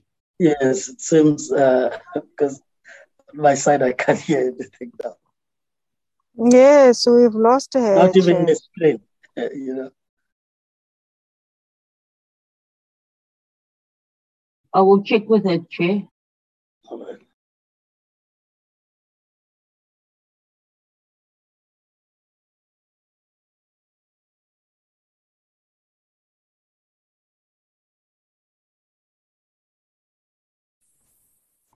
Honourable Chair, with your indulgence, perhaps Ayad and I could introduce ourselves to you and the honourable members while we wait for Tanya to join us. Yes, please proceed. Thank you. Honourable Chair, honourable members, it's a great pleasure to join you this morning. I'm Trudy Hartzenberg from the Trade Law Centre, Tralloc. We work on international trade matters, and as you can probably imagine, in recent times, we've been extremely busy following the developments on the African Continental Free Trade Area. And as we speak today, there's an expert meeting on digital trade. So I look forward to sharing some of these developments with you. Thank you. Yes, good morning also from my side, honorable members of the parliament, dear ladies and gentlemen. My name is Ayat Al-Ani. I'm a member of the Einstein Center for Digital Future in Berlin. I'm also associated professor extraordinary at the School of Public Leadership at Stellenbosch. I focus very much on the role of the state in implementing digitization strategies. And this will be also my topic once my colleague is coming back into the system, and then we can start. Thank you very much.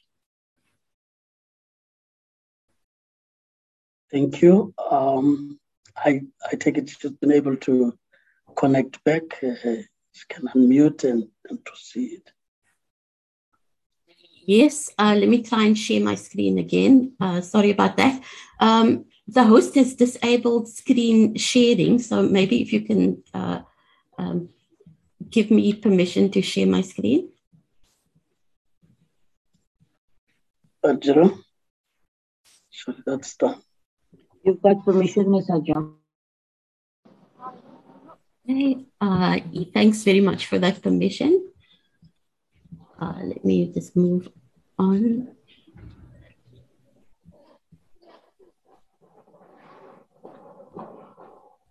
Okay, can I confirm that my presentation is visible and audible?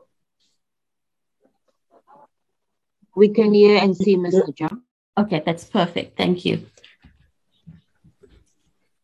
So when we look at the strategies that South Africa has adopted, there's normally assumed that the state will play a significant role in supporting that transformation. That's the role of the digital partner state. But what the digital partner state is and how it should perform is much less known. But what we do know is that the current very hierarchical command and control centralized production and governance within governments will need radical rethinking as technology changes. We see this, for example, in energy as we move from centralized production of energy, electricity, to renewable energy, for instance, and in water. So it's affecting many different sectors of the economy. The state will have to assume new roles that are linked to digital transformation in the economy. It needs to change what it does, but it will also need to change how it does it in order to leverage external capacity in civil society, in NPOs, in the private sector, in order to make sure that its scarce resources are not overextended.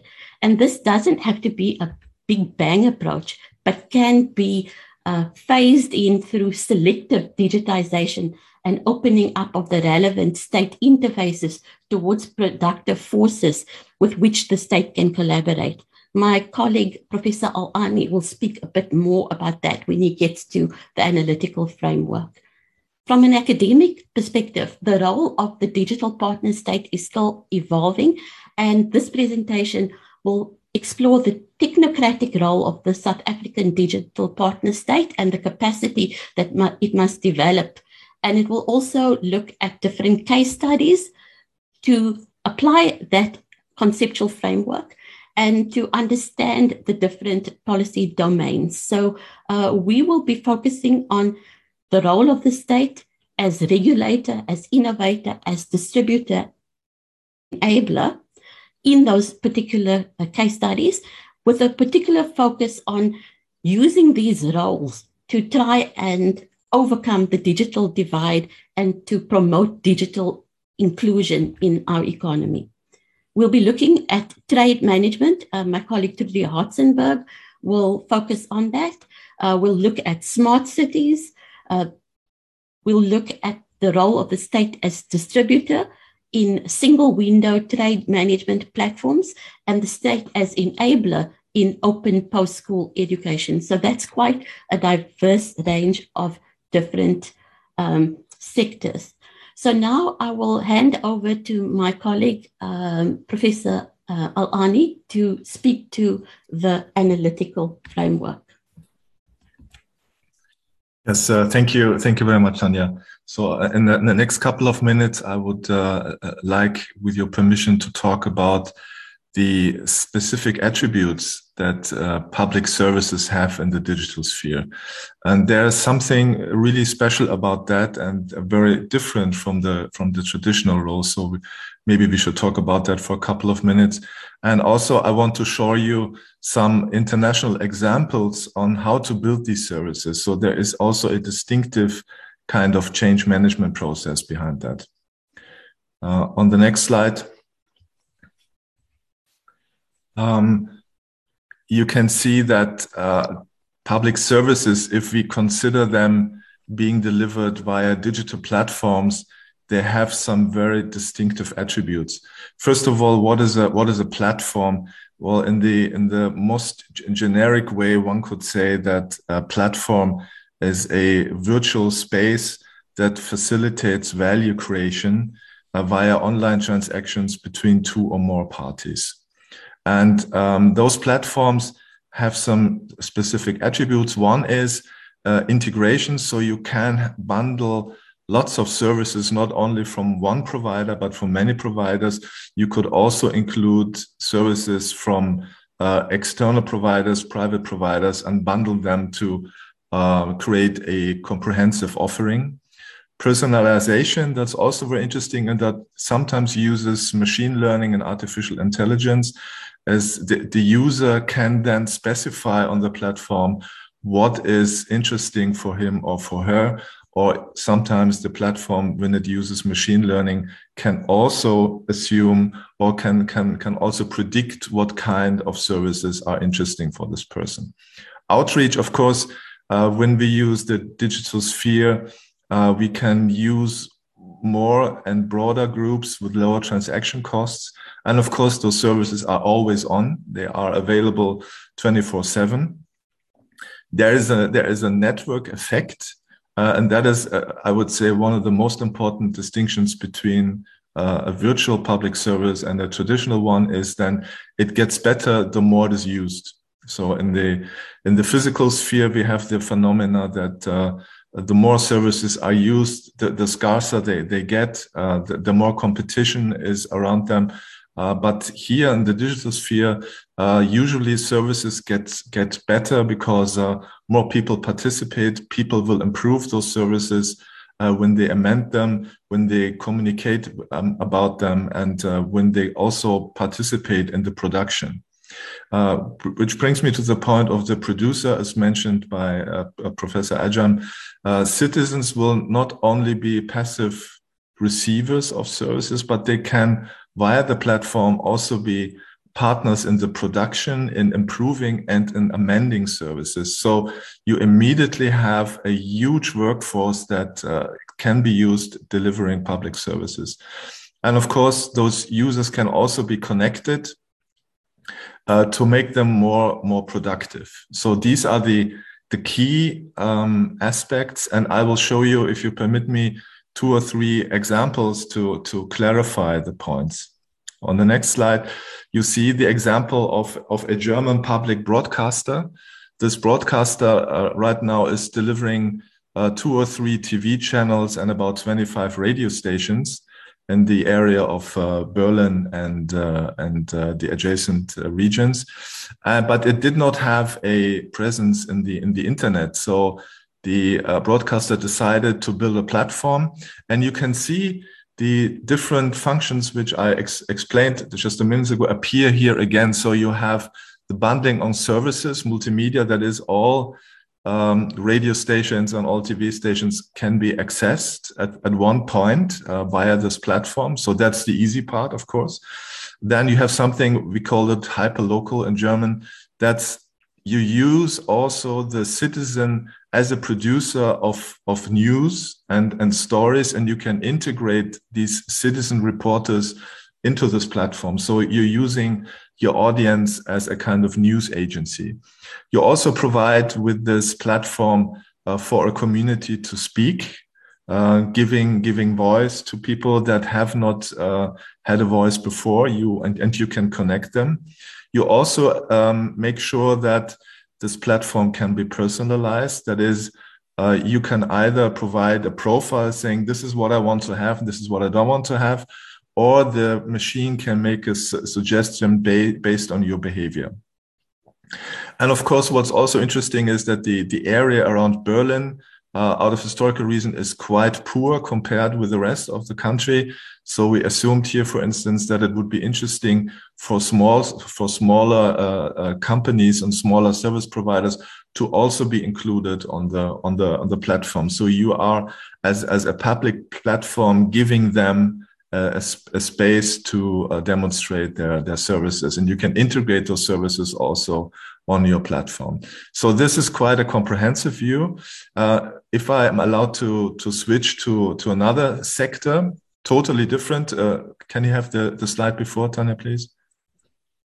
The topic of culture. Here, this is a project that we're doing for the Middle East area in geography. And what is interesting here is that we are asking museums, for instance, to digitize their artifacts. That's also saving them in case they get lost during conflicts, wars, whatever, or lack of funding. So we have building a database for all the artifacts of museums in the Arab world. And then as a consumer, so to say, you can have access to all of them via your PC. And you see on the left side that we are building some kind of search engine where you can look for the things that are interesting to you, either by geography, by the objects, or by the timeline, meaning the period of history that you are looking for. We are also providing you see that on the right side, museums the opportunity to digitize for themselves. So we are offering them the toolbox. We are offering open source software so they can digitize their artifacts and also create virtual kind of exhibitions. So you see this tool has two sides. It gives the consumer, so to say, the citizen more access to cultural artifacts, but it also gives a museum help in digitizing their physical artifacts. On the next slide, you see another different topic, and Tanya, could you move to that? Thank you. And my apologies that some of the descriptions are in German, but I can translate very well. Here we try to imagine how an army could look like as a platform, and at the center of the idea was that you can, via machine learning and via artificial intelligence, already now predict very well where conflicts will appear, and you can also estimate when they will appear. And if you know the future, you can change the future as well. And the idea here is to create an ecosystem in the area of security and defense, consisting also of the administration of media, civil society, social media, culture, to then help creating solutions for this conflict. And the idea is that if you can anticipate a conflict very well, you still have time to create different solutions, and you can use the platform to integrate services that hopefully then can elevate the situation, because most of the conflicts are rising around scarce resources, that's land, water, whatever, lack of services. And these are then things you can change. And if that needs then armed forces, that's still also possible. But that's not the first thing you do. The first thing you do is you try to anticipate the conflict and try to resolve it. And a platform can help you very much. So you can see the army in this picture looks totally different than an army in the traditional world. And it uses the same principles like bundling, outreach, and community building as the two examples before. So if I'm allowed to conclude, what is the role of the state in this? On the next slide. As Professor Ajam has already said, we can see also when we look at it from an international perspective that there are four major roles. One is the innovator. So the state is supposed to create strong innovative cases that will then be reused and can also shine, so to say, into the rest of the economy and society using linkage effects. The state can also be a distributor.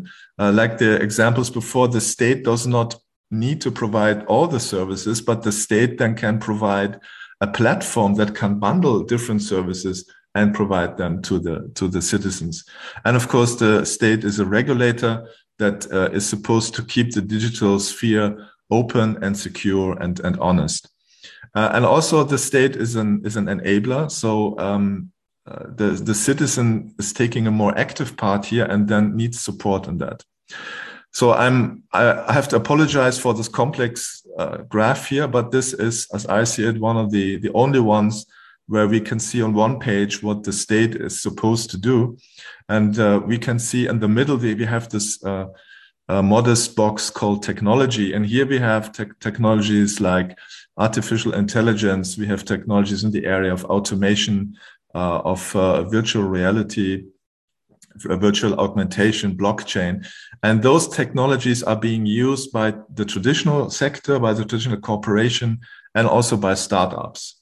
And we see the role of the state as a digital partner state. So what the state can do is, on one side, support startups to pick up those technologies via investments, via infrastructure, via giving them blueprints. That means the source code of the product or the services for free. Those startups then will produce something very innovative, and they can pass it on to the traditional cooperation. So what we see in many places is that traditional cooperation is using startups to renovate themselves and make them more innovative.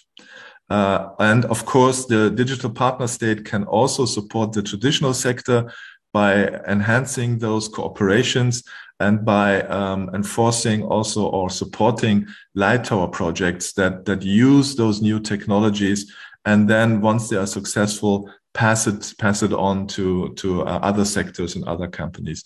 And of course, the state uses platforms for doing that, because these are, as I tried to show before, are very simple and very innovative and very cost-efficient ways of distributing products and services, ideas, and also collaborations. So supply and demand of workforces, this is something that the state can also do. And last but not least, and this is something that Tanya Ajam will focus on as well, if the citizen will obtain the role as a producer, meaning as a producer and as a user, then the producer will need to learn for his or her entire life. And therefore, in this new role, we need a different view on how education will work. And of course, education will also be working or can be delivered as a platform.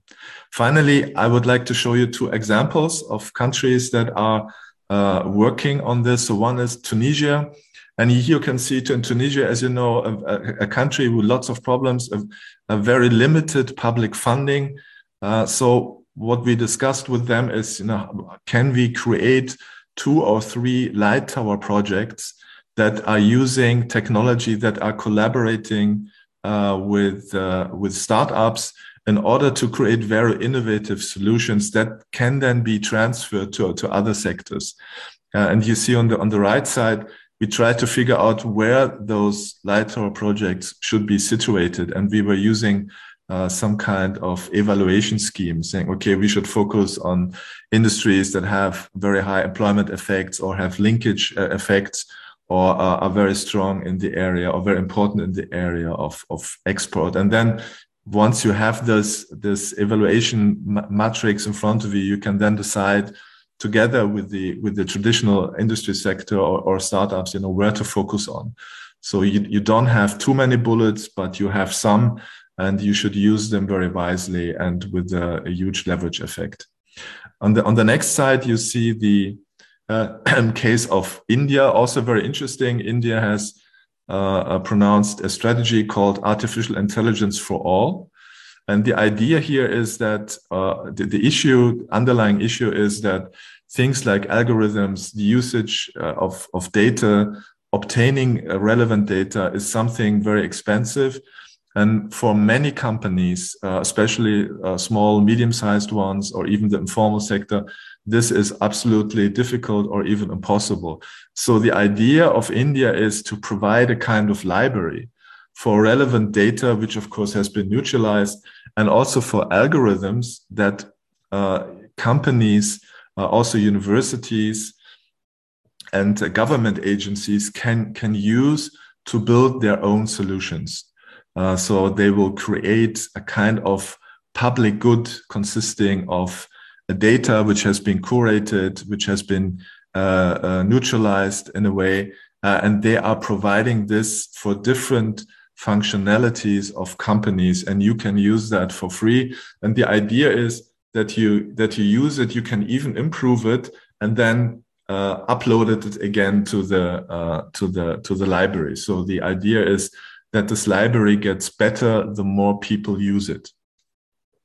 With that, I want to thank you for making this short speech possible, and we will see on the next presentations by my colleagues how we could implement those ideas in South Africa. Thank you very much. Okay, so it's back to me, and I'll briefly be looking at the evolution of digital policy in South Africa.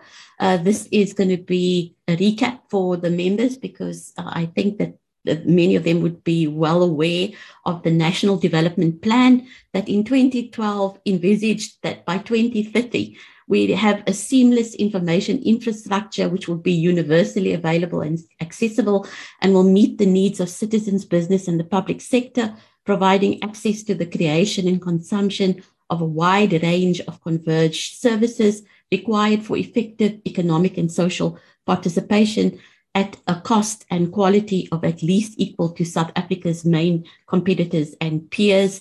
And the NDP itself set forth a vision and some key milestones for achieving that, including the need for an integrated infrastructure plan in which public and private information and communication technology investment was channeled into broadband applications, local content development in order to drive the growth of various sectors in the economy, that the market structure needed to be reviewed, that institutional capacity needed to be built for effective regulation, that demand-side measures included digital literacy, ICT incentives, and developing applications in health, education, and other sectors, and addressing the digital divide through regulation to create more competitive markets, affordable pricing, and also smart subsidies.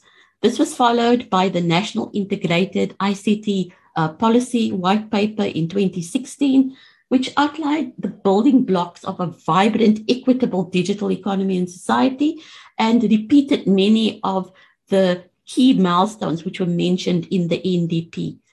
In 2017, the National E-Strategy, Digital Society South Africa, was adopted, which included a focus on ICT research and development, filling the ICT skills gap, sector-specific interventions, and fostering a digital industrial revolution.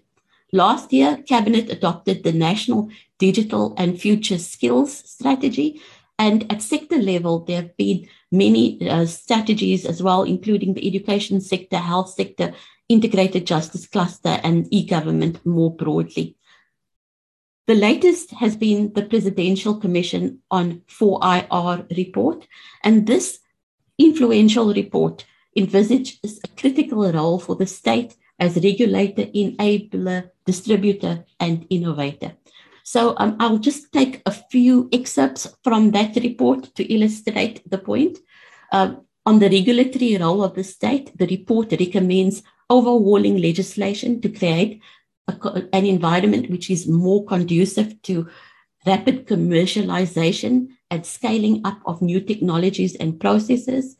This would include appropriate regulatory and tax regimes, new incentives to support startups, application of advanced technologies in manufacturing services, government procurement to foster 4IR technologies, developing infrastructure priorities, plans and timelines in the state's role as enabler and innovator, investment in massive skills development, establishment of an artificial intelligence institute, creation of the post of chief data officer within the state, and that ComSec, the state's cybersecurity company, be strengthened.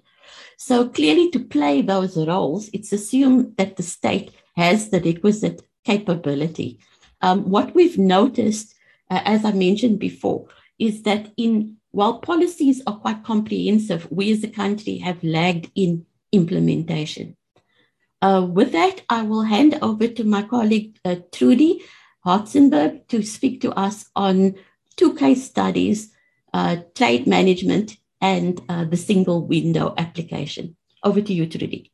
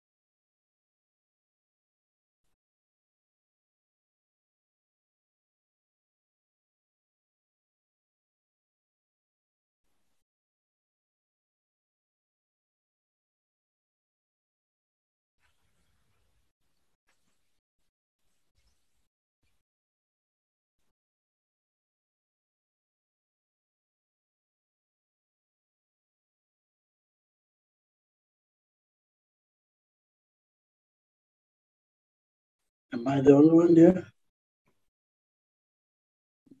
We are here, Chairperson. The one here, the other side. Apologies. There seemed to be a glitch in the communication this morning, which is rather apt since we're talking about digitization. Honourable members, Honourable Chair, it's a great pleasure to speak to you about trade management. And we're going to look very briefly at the role of the state as regulator and how digitization may support more effective, transparent regulation of both imports and exports of goods and services that come into our country, but that are also exported to our key trading partners. We'll also take a look at the state as a distributor, as Ayed has mentioned, and look at the use of platforms to enhance trade governance and regulation. Sovereign states regulate what enters and leaves their territories through domestic regulation, but also what they agree in international trade agreements. Keep in mind that South Africa is a member of the Southern African Customs Union, SADC, the Southern African Development Community, has also ratified the African Continental Free Trade Area, although, as I've mentioned earlier, we're currently negotiating a protocol on digital trade. It also has agreements. Thanks, Tanya, we'll stay with this one for a couple of minutes. And we, of course, have trade agreements with key global partners, the European Union, the United Kingdom, and a number of others. But let's take a look at what kind of trade regulation can be effectively digitized. When we take a look at the trade in goods, of course, there are import duties to be paid. That's very important for the fiscus.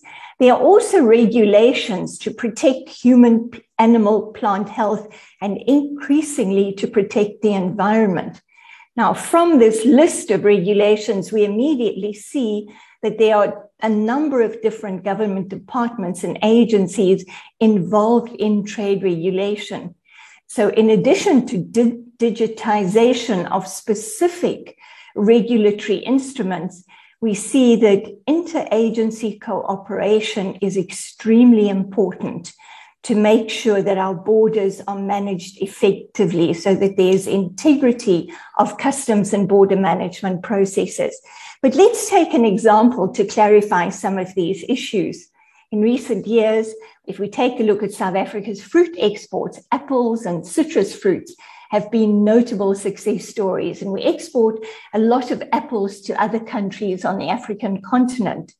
Now, when we export apples, those consignments of goods have to be accompanied by certificates to guarantee that they will not harm human, animal, plant health, or the environment. And some of the regulations relate to pesticide usage and the residues of pesticides, which are often so important to manage very carefully. If we exceed the permissible levels of pesticides on the apples, they will not be exportable. So that's particularly important to keep in mind.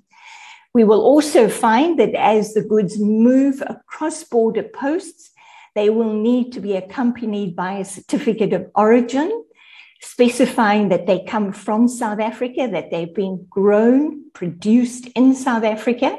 That's important so that we know which the applicable rate of duty is going to be.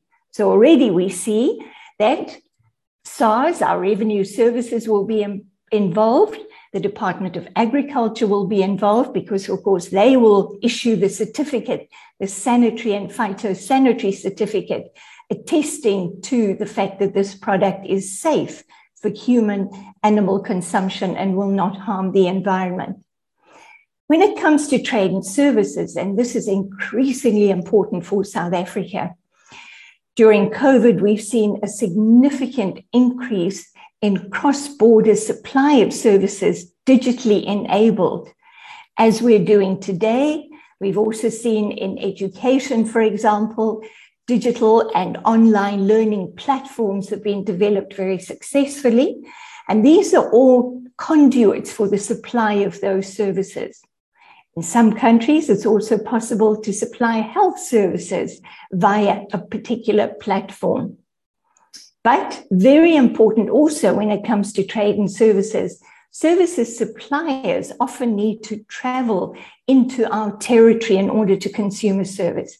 And a really good example, also a sector that has been so hard hit during COVID, is tourism. And we're starting to see the coaches coming back in Cape Town, so tourism is picking up again. But a tourist would need a visa and may also still need a PCR certificate in order to assure that they are COVID-free. A very important conduit also for the supply of services is via the movement of a services supplier. And here we may have doctors coming from Cuba to support our healthcare system and supply services in our hospitals. We would need to know what their qualifications are, their experience and expertise. And we would have to have a mutual recognition agreement with the country of origin. Again, very important aspect of regulation to assure the safety of the patients who will be treated. So these are examples of the kind of regulation of trade in goods and trade in services. Very important, the increase in digital trade, again, grown quite significantly during COVID. If we take a look at a subset of digital trade, e-commerce, you and I have become quite used to ordering online certain products and services, for example, using Uber. So I would order a ride online and the Uber driver would arrive at my door to provide that transport service. This requires a new generation of trade regulation, which governs cross-border data flows, the storage of data, the location of storage of the data, privacy, consumer protection, and also cybersecurity regulation.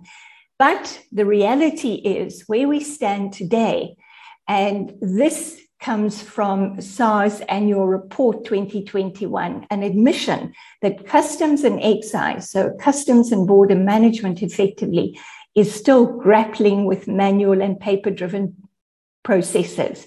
So we are on a customs modernization journey that started about 20 years ago, but we're still battling in this first phase to some extent.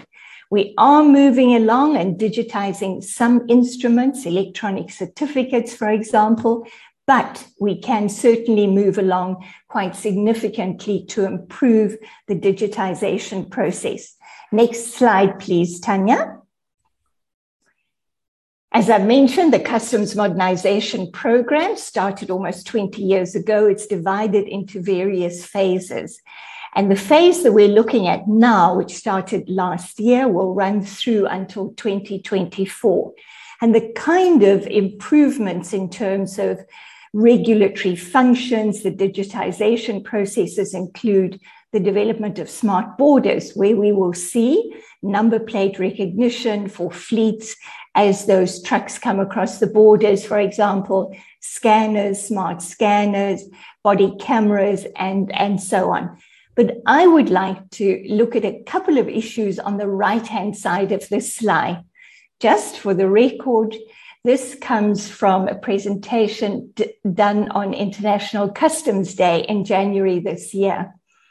I'd like to focus briefly, first of all, on cross-border e-commerce, and some of the issues that we've spoken about are particularly important. This is where courier companies play a very important role, but our goods that we order online from outside the country still have to cross the border. Duties are still to be paid.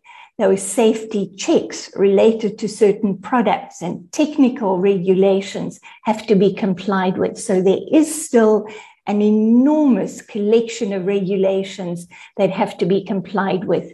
The state plays a very important role in e-commerce regulation. Very important step we're taking is our authorized economic operator program, or the preferred trader program. So this is a program where less checks are required for those companies that have a good compliance record. They are authorized economic operators or preferred traders. Now, a very important step would be for us to have a mutual recognition agreement with our trade partners. So if a company is certified as an authorized economic operator in South Africa, that would be recognized by our trading partner, and their trade would also be expedited in terms of the compliance requirements on the other side of the border. Very importantly is the single window, and this is where we move Tanya to, and I think we can skip over the next couple of slides quite quickly, to the single window. These slides, there are two of them, which cover some of the issues I've spoken about. And just before we look at the single window, let's just recap. When we take a look at trade regulation, the Department of Trade, Industry and Competition and the International Trade Administration Commission are responsible for issuing export and import permits, for example, for regulating aspects of trade that may in fact be harmful, so arms and ammunition and so on. The Revenue Service, of course, they're interested in the duties that have to be collected, the import duties or sometimes export duties as well. Department of Agriculture, Land Reform and Rural Development is responsible for assuring that those products are safe for human consumption, do not harm the environment or animals, for example. So these are quite important to keep in mind. Very important recommendation we'd make is that we need a comprehensive review of our trade policy. The latest iteration of our trade policy is a trade policy statement, which was published in May last year. It's a very short document, about 5 pages. It includes the foundational coverage of trade policy, but does not have the detail for this kind of regulatory reform and development to be appropriate to what is essentially a 21st digital economy now. We no longer talk about the digital economy and the rest of the economy. It's fair to say the economy has gone digital to all intents and purposes. Next slide, please, Tanya. This again, just very important when we take a look at trade. There are 2 sides to a trade transaction. One country would be the exporting country, the other is the importing country. So a good passes across a border and has to be regulated on both sides of that border. And therefore, cooperation, regulatory harmonization with our partner countries becomes extremely important. It smooths the trade process. That value chain becomes more secure as goods leave the factory gate and end up on the supermarket shelf, bought by a consumer, and are consumed safely and securely, having been well regulated within that integrated value chain. We move now in the next slide to the single window. Thanks, Tanya. Can go on to the next one where we'll see a depiction of a single window. And this really is where we take a look at the state as the distributor and how platforms are used. And in recent years, I'd say in the last 2 decades, what we have seen internationally is a move towards a single window platform management system of international trade. How does it actually work? Before we do that, just take a look very briefly at the advantages of working through this platform. It supports an improvement in trade governance, transparency, predictability, but also reduces the burden of basic paperwork, which can often hold up processes at the border posts. And some of you may be well aware with the blockages that we find, for example, at the Beitbridge border post, where queues could be kilometers long and trucks could be stuck for 5 days during peak periods. So it really is to expedite those processes. From a business perspective, so from a trader perspective, whether we're importing or exporting, the reduction in transaction costs could be significant. A 40-foot container going on a flatbed truck could require as much as 2,000 papers, documents that would accompany a consignment of goods, which may include consumer goods, food products, and so on. But from a business perspective, and I think this is so important, business wants legal certainty, predictability, and transparency. And this is also possible with a single window platform. So how does it work? And let's start with the green figures. This comes from a World Bank document, but it gives us a very good idea of how the single window works. On the regulatory side, so look at the state as regulator, the Department of Agriculture. They issue those certificates to assure that the product is safe to consume. Industry, technical regulations. So when you and I buy an imported plug, it will fit into the socket at home. Those are the technical regulations that have to be complied with. On our part, that will also require that the South African Bureau of Standards has actually issued a certificate of compliance for that export product if we're exporting it.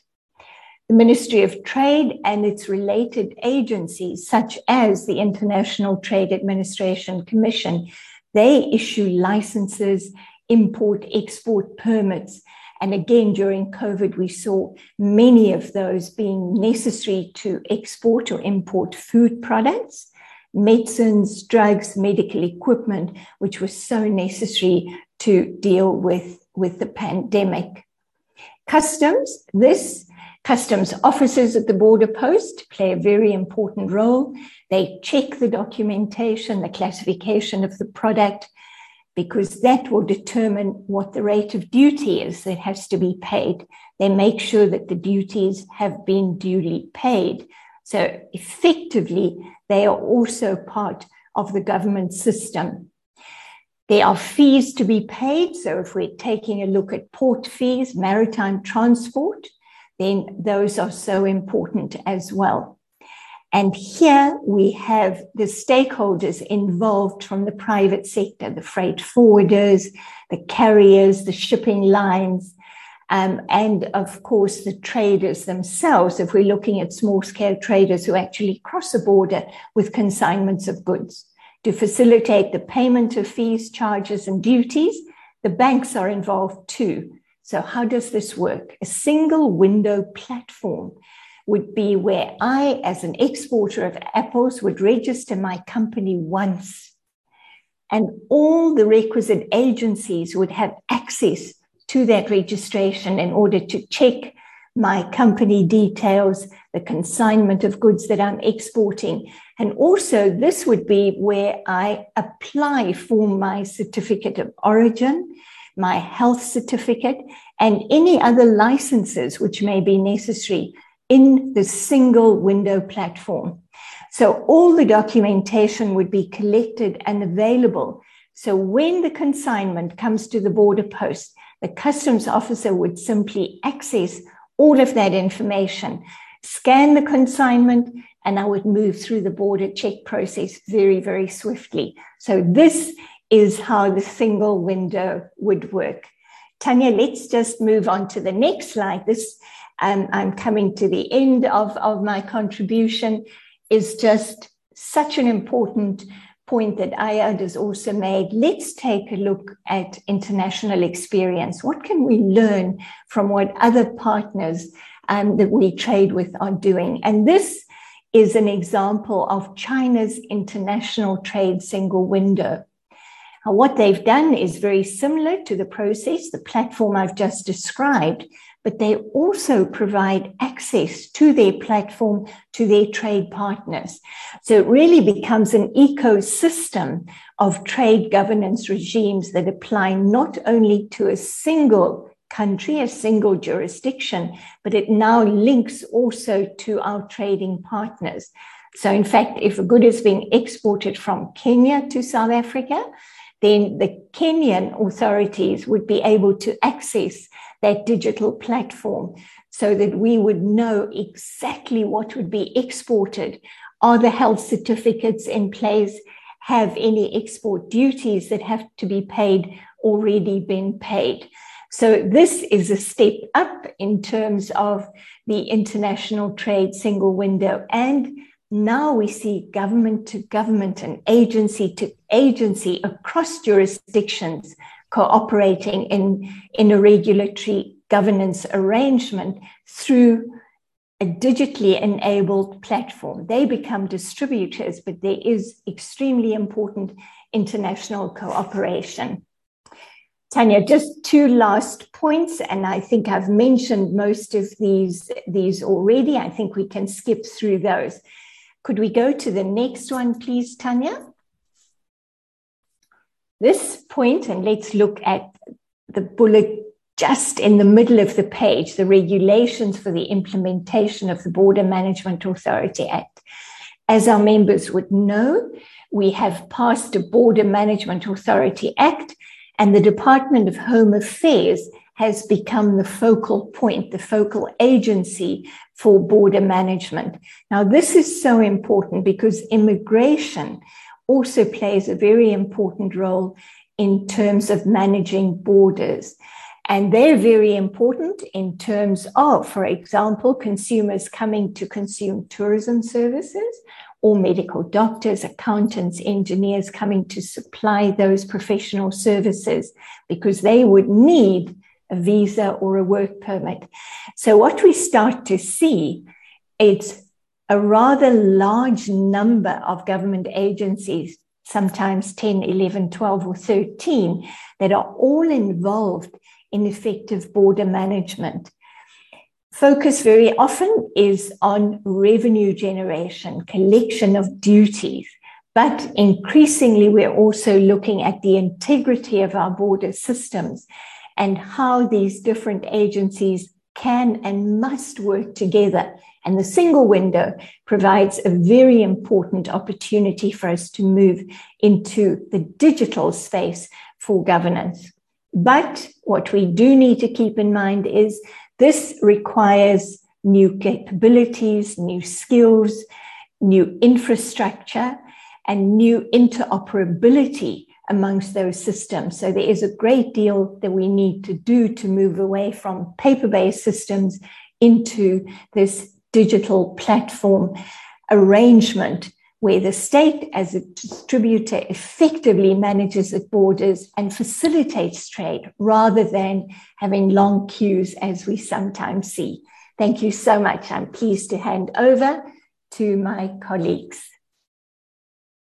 Honourable Chair, at this juncture, I just want to get some direction from you. We're roughly halfway.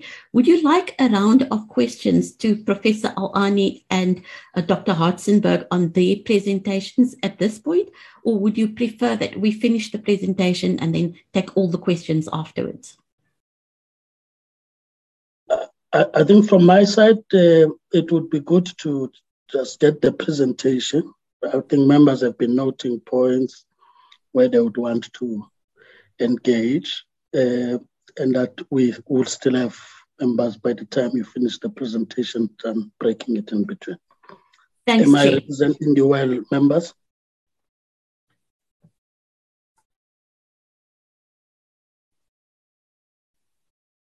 Yes, you can proceed then. Okay, great. So Trudy Hartzenberg discussed the application of digitization in the trade space, specifically looking at a single window. What I want to focus on is the role of the state as innovator in a gradual transition to smart cities. Already a range of South African cities have been venturing into the smart city space, and they've been providing free Wi-Fi to libraries, clinics, public open spaces. For example, City of Tshwane, eThekwini Metro, City of Johannesburg, City of Cape Town. But there's been considerable variation in the approaches that different cities have used. Some have partnered with NPOs. For example, City of Tshwane has partnered with Project Isizwe. Others have partnered with the private sector in order to move towards smart cities. While there have been positive gains, there's also been some criticisms that implementation mechanisms are not necessarily in place to implement policies, and that often there is a lack of a sense of leadership understanding that pervades all levels of the organization in order to drive the move towards a more coherent strategy and implementation of that strategy. So I made a specific quote that referred to a study done on the City of Cape Town, but this shortcoming could apply to all of South Africa's metros as they struggle to articulate clear plans and approaches and budgets for what could be quite an expensive long-term exercise. Internationally, cities are looking at new technologies such as the Internet of Things, where different physical objects have sensors, meters, and software, and so they can, on a real-time basis, transmit and exchange data with other devices over the internet. For example, on traffic movements, for instance. And even in our homes, more and more smart TVs are being connected to the internet, even smart fridges, robot vacuum cleaners, etc. And so more and more we're moving into a connected society, which is generating data all the time from these sensors on where people are, how they're interacting, which could be monitored and inform decision making. As citizens interact both socially and in trade and commerce as they transact. And these data sets draw on various sources such as multimedia, photographs, pictures, videos, mobile phones, GPS, facial recognition, social media, etc. And while they bring a lot of advantages in terms of planning and monitoring, I'm sure the committee is well aware of the risks regarding individual privacy, digital exclusion, and what this might mean for the democratic culture. In South Africa, no city has really ventured yet into Internet of Things or artificial intelligence applications yet. But, these things are on the horizon. And as cities move to this new domain, it's becoming clear that new governance models are also necessary, not just new technology. And around the world, there is a move towards smart governance.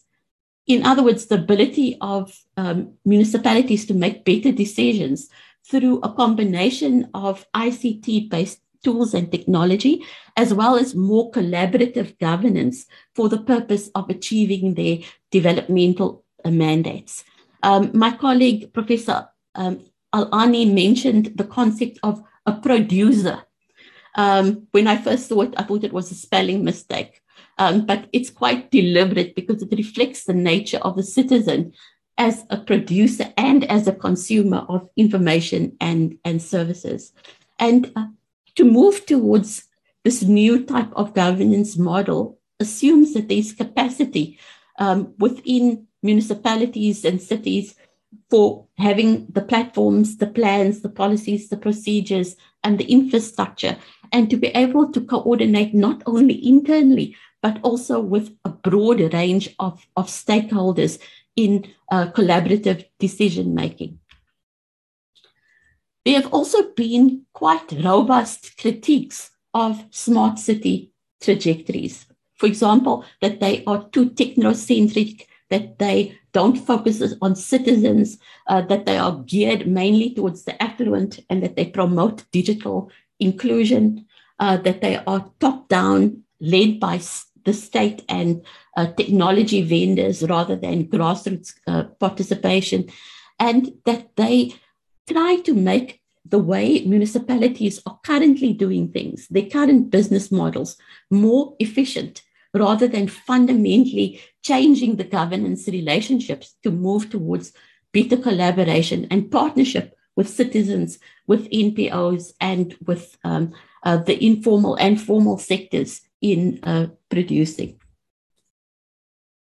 When we look at the Smart City Initiative, it has been largely driven from individual municipalities, individual cities, and we haven't really had a nationwide smart city agenda so far.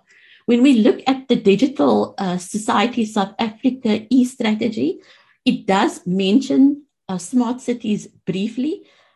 For example, the need for municipal and citizen connectivity, the need for more R&D, and for low-power wireless technologies to support the Internet of Things and 5G and the formation of smart communities. It hasn't really provided a lot of detail on how we go about doing these things in a way that is digitally inclusive.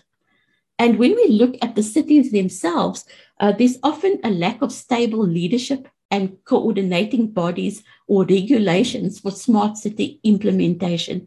So, for instance, if you look at the IT role of cities, you won't find that in the constitutional schedules because this role really didn't exist in 1994.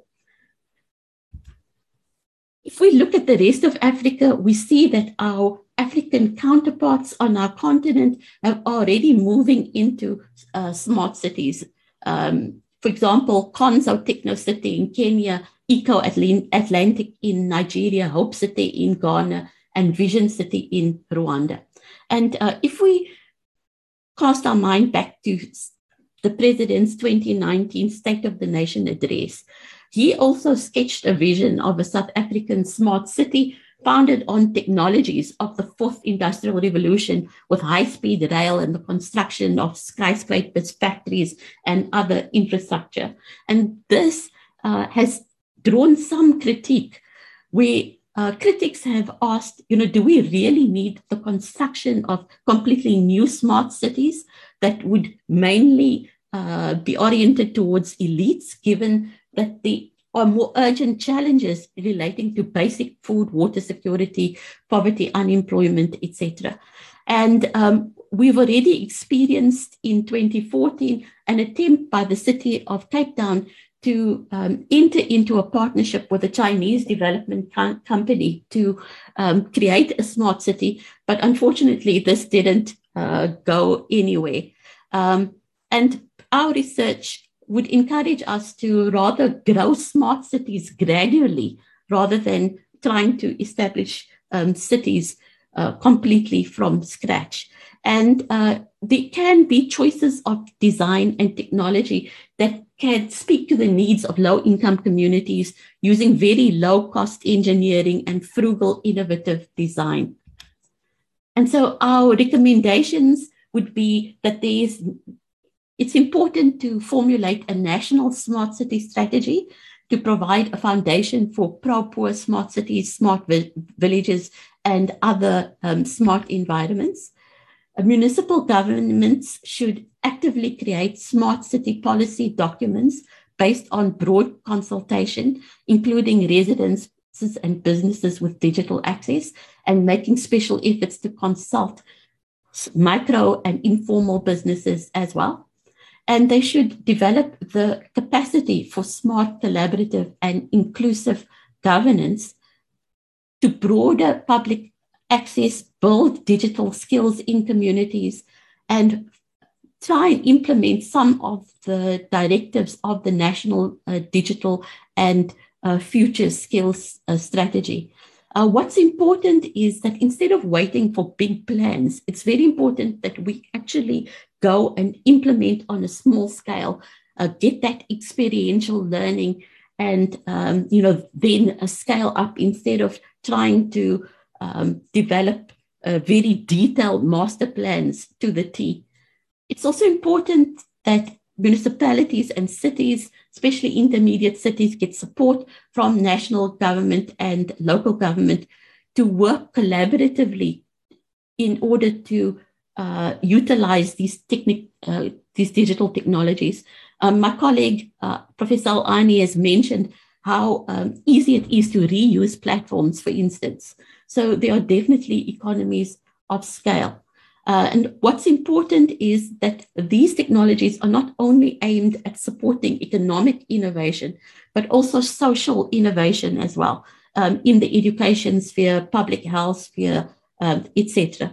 And technical support could include the sharing of applications for smart city solutions and data science support for the definition of data structures and the creation of data analytics dashboards.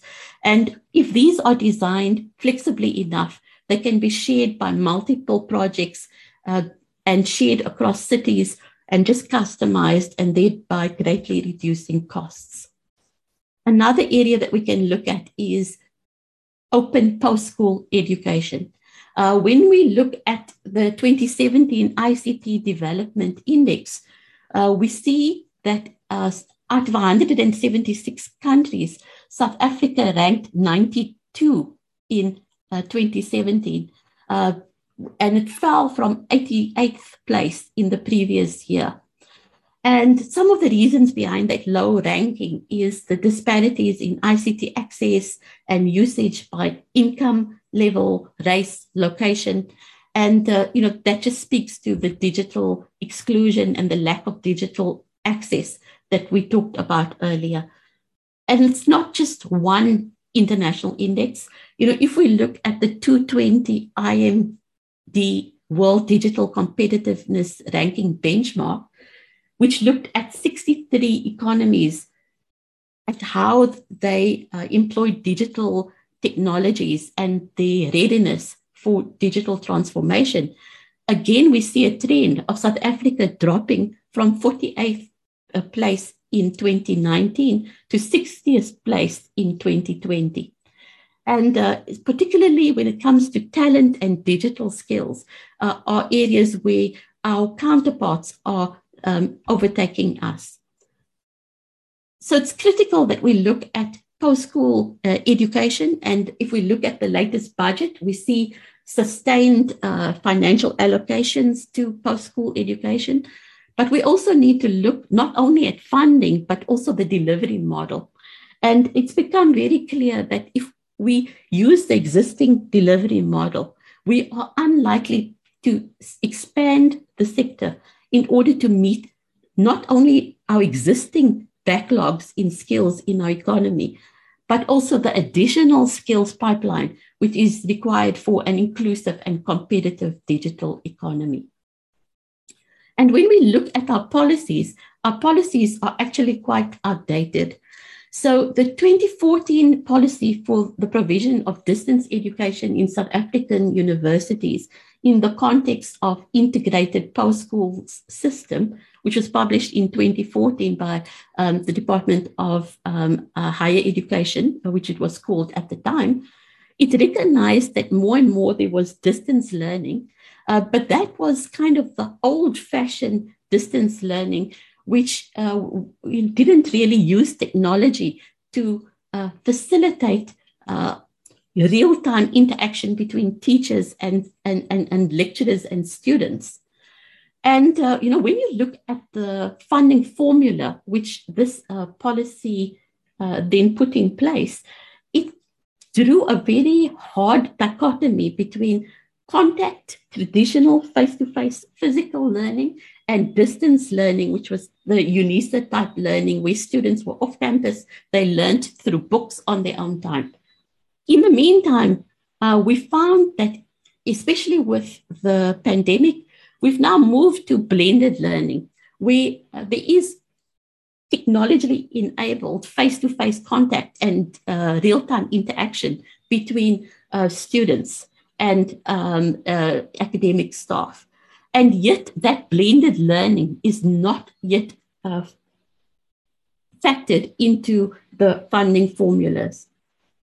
When we look at open education resources, it is mentioned, for example, in the 2017 call for comments on the open learning policy framework for South African post-school education and training, but there is still no overarching national digital content and infrastructure policy for open education resources in the sector. And since 2014, technologies have really advanced by leaps and bounds. And the pandemic has also forced us to use platforms like we're using now, Microsoft Teams and Zoom.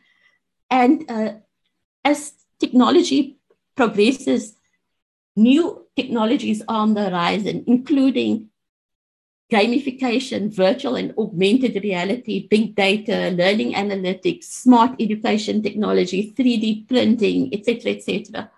So these technologies can be applied to the sector as well. And these technologies have not really been incorporated in the policies that we have.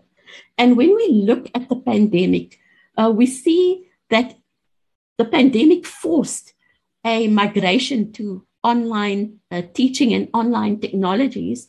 And this really exacerbated the digital divide, because those institutions that were already engaged in online teaching were more able to move to that emergency teaching and learning situation compared to under-resourced, historically disadvantaged institutions, which had not ventured before the pandemic into blended learning and were still focused on conventional face-to-face modalities of teaching.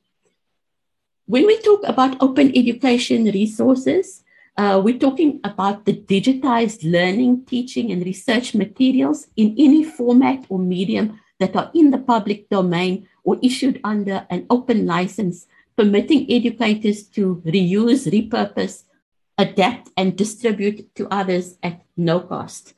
So these could include e-textbooks, YouTube videos, software that enables teaching and learning, and so on. So open education is one low-cost initiative that can adopt frugal innovation in the sector. And the state, in its role as an enabler, can really encourage the post-school system to advance in this direction. Just a quick example of a German university digitalization platform. A central platform is established, and different universities share their materials and upload it to the platform, and other universities can then use it as they see fit. There are no copyright issues, there are no paywalls, etc. And so, instead of different institutions solving the same problem multiple times, we can actually share some of the content that we've basically developed. So coming back to the recommendations, the Open Learning Policy Framework for South Africa proposed in the 2017 call for comments should be formalized with immediate effect and updated in the light of the new technological advancement since 2017, especially the pandemic-induced teaching modalities. The implementation plan contained in the call should be revised and should directly address the specific challenges of the digital divide that would mitigate against inclusiveness and equity in online learning.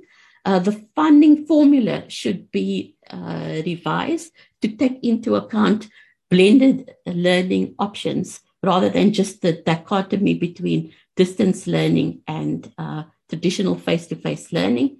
Universities and post-school institutions, student organizations, and broader civil society should exert pressures on government to desist from bailing out inefficient institutions and channeling investments to human capital and digital skills building.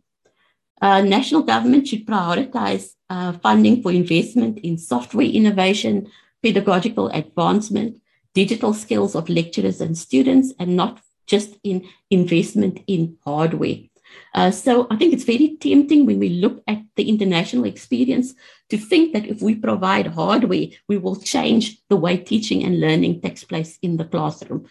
This is not so. We need to also make sure that there is skills building for teachers, for learners, for their parents, for the instructional leadership of principals, etc. And national government should also consider prioritizing investment in building a South African open learning platform where digital content from South African post-school institutions can be uploaded, accessible free of charge by any person, noting that such free content enhances rather than diminishes the attractiveness of institutions for formal studies. So, if we make content available, it will attract students. It will not detract students from wanting to go to a particular institution. And this learning platform could also be linked to a job matching platform powered by machine learning, which would advise job seekers on what courses online are available that they should take to increase their employability. So now we'll just hand over to my colleague, Professor Ayad Al-Ani, to just talk quickly on this. To Dr. Trudy Hartzenberg, to just talk quickly on to the capabilities of the state and where it needs to be built. Over to you, Trudy. Thank you so much, Tanya. And you've alluded to some of the areas of digital skills development, but also the support infrastructure necessary to build those capabilities. Infrastructure, equipment, obviously very, very important, but not enough. Necessary, but not sufficient in terms of building a capable digital state for the 21st century economy. Now, this diagram, honorable members, really summarizes what has become absolutely essential in terms of the foundational skill set that governments need in order to not only offer digitization, to improve governance, but also to take advantage of the platform opportunities and some of the innovation at sector-specific level.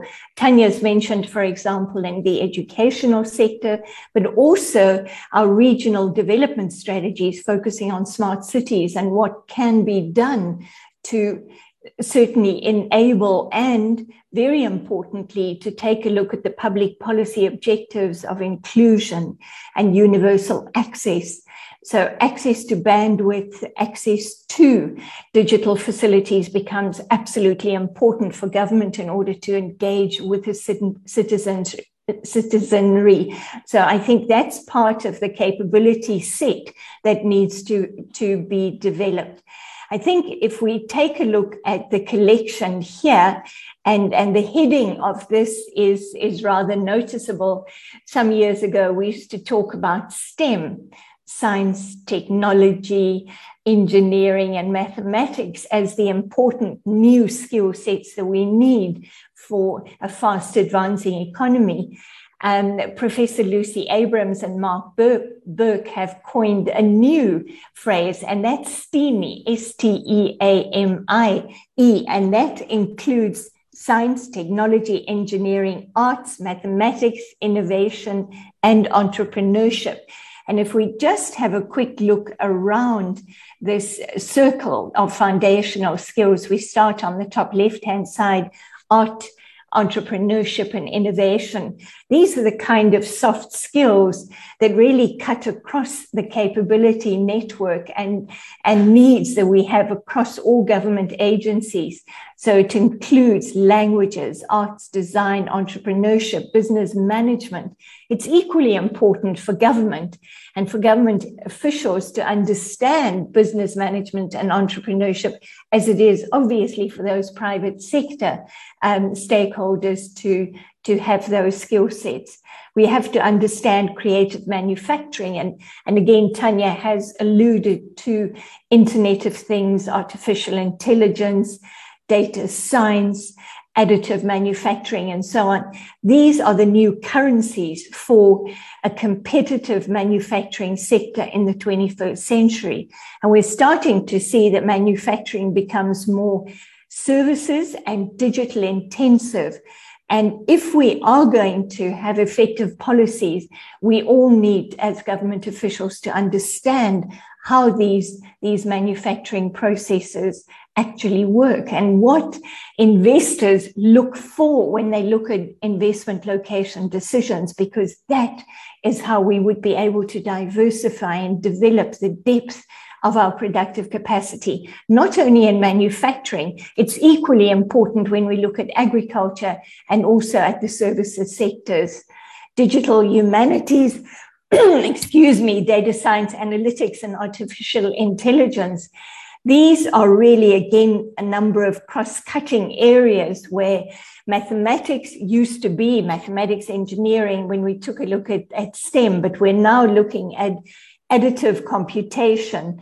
Using big data for policy decisions becomes increasingly valuable to understand the information that we get from engaging with citizens in our economies, and specifically in particular sectors, education, healthcare, and other social services sectors.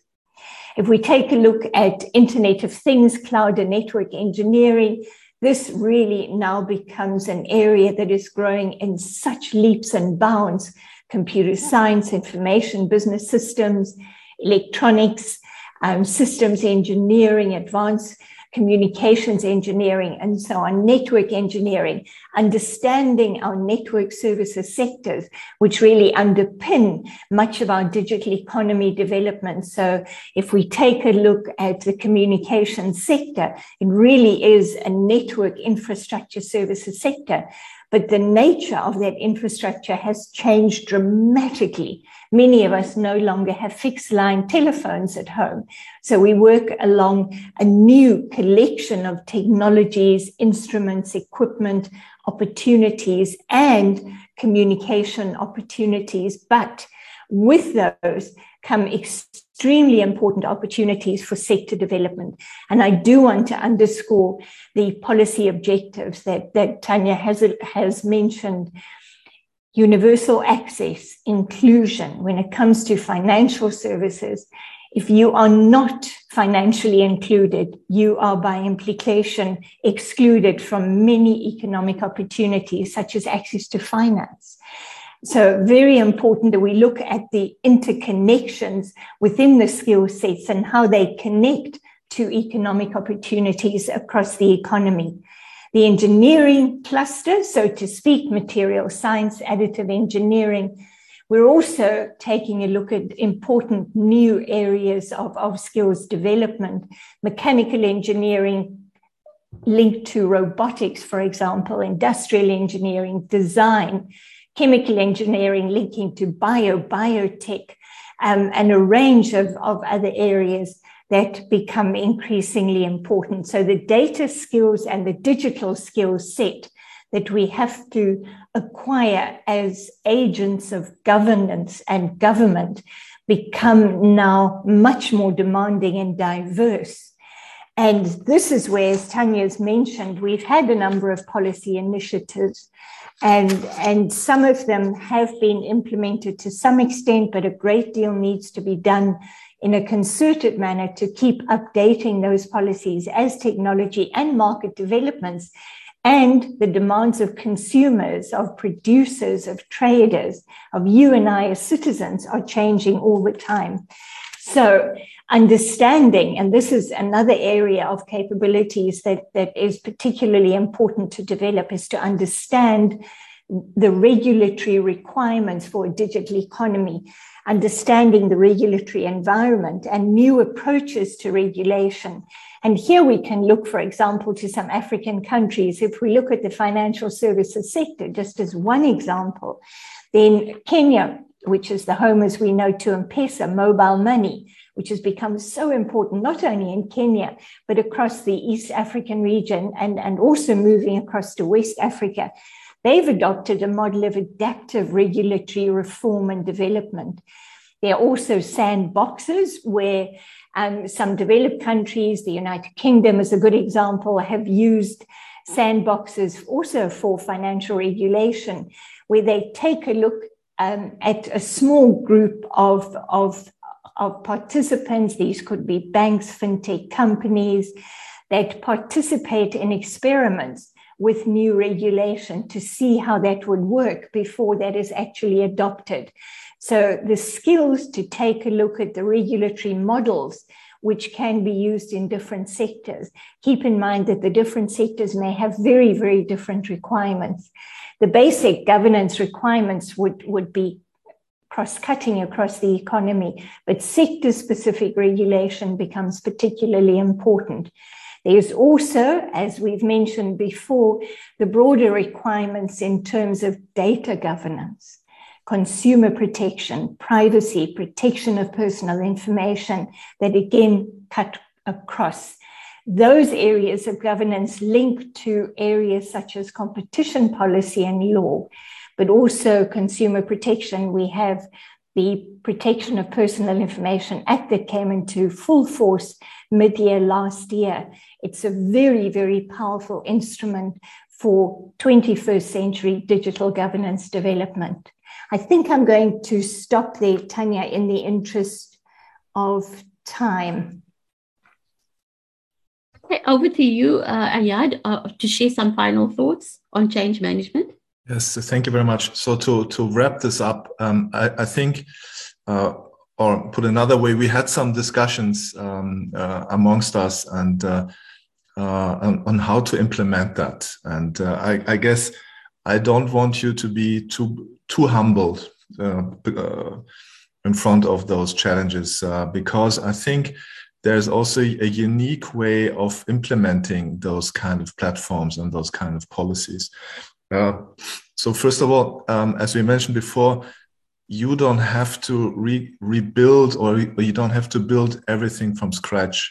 So if you build, for instance, a platform once, I'm almost sure that you can reuse 50 to 60 to 70% of the platform in another context. So for instance, if you built the platform that I mentioned before for the public broadcaster, there are some algorithms, there is some data, and there is some content which you can reuse in another context. For instance, in the area of smart cities, or you can reuse them in the area of trading platforms, for instance, also very important. You can use them in the area of smart agriculture. So there is this idea to build a platform and then use this platform as a blueprint in other sections.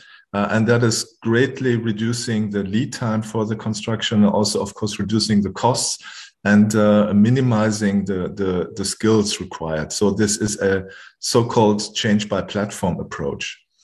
Finally, on the last slide, we have to look at what should South Africa do now in front of those challenges. And I guess from the outside, my recommendation would be that South Africa should be thinking of building its own platforms. Why is that so? Taking, for instance, the example of a trading platform. So China, for instance, has used its trading platform Alibaba to encourage development and trade in poor rural areas. So, for instance, the Alibaba team went to villages in China and tried to figure out, are they producing anything that we can resell on the world market? And then they made an agreement on that. But in order to do something like that, you have to own the platform, or you have to at least influence it. If you don't own a platform, you risk becoming a supplier of services. And you also cannot even use the data that is being analyzed by the platform. So that puts you in additional risk. And if you look at the chart on the left side, then it's very clear that America, USA, and Asia, mainly China, are really in front and building platforms that cover all aspects of life. Europe, for many reasons, is lacking behind, and so is Africa, of course. And therefore, my encouragement would be to really consider building platforms for the national use, but also you can start thinking about the regional cooperations, but because you can reuse those platforms also in other countries. And on the right side, you see an interesting remark here by the Swiss Foreign Ministry, which has included digitization and digital strategy in the soft diplomacy approach of Switzerland. So they are trying to move away from banking and private banking, but also trying to introduce Switzerland as a country that is leading in digitization. And I think this is also something that South Africa could consider, making digitization efforts, digitization cases, digitization ambitions and policy part of a foreign diplomacy approach that encourages cooperation with other countries and which are in the region or are in a similar situation. Or one could even look at the BRICS scenario in this context. So, by having said that, I want to thank you for your patience, for the long time of listening, and I give over to Tanya for some concluding remarks. Thank you very much. And so, just to sum up some of the key messages, and the key message is that for the state, the capacity is not just adopting technology, but also changing the way it actually delivers according to these new roles. And to rise to the challenge, it requires a commitment by the state to actively engage, learn, collaborate, plan, partner, innovate. And this requires new behaviors, both from the part of the state as well as non-state actors like citizens, NGOs, private sector, etc. And the bottom line is if the state does nothing, the economy will become digitally enabled anyway, irrespective of the contributions by the state.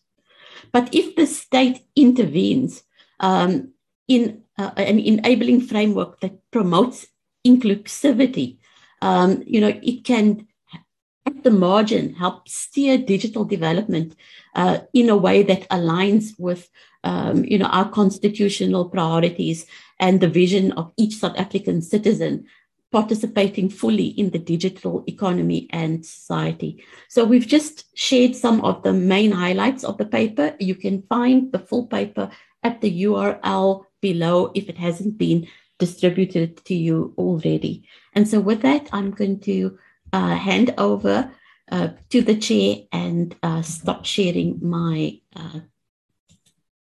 presentation. Over to you, Chair.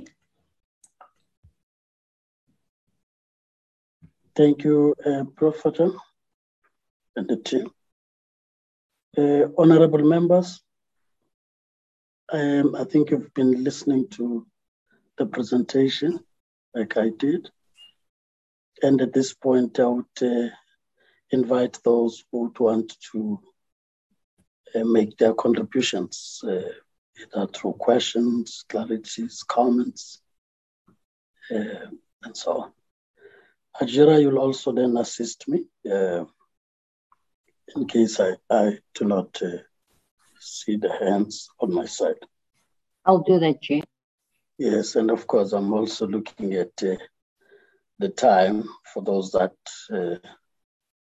may be going to the other meetings.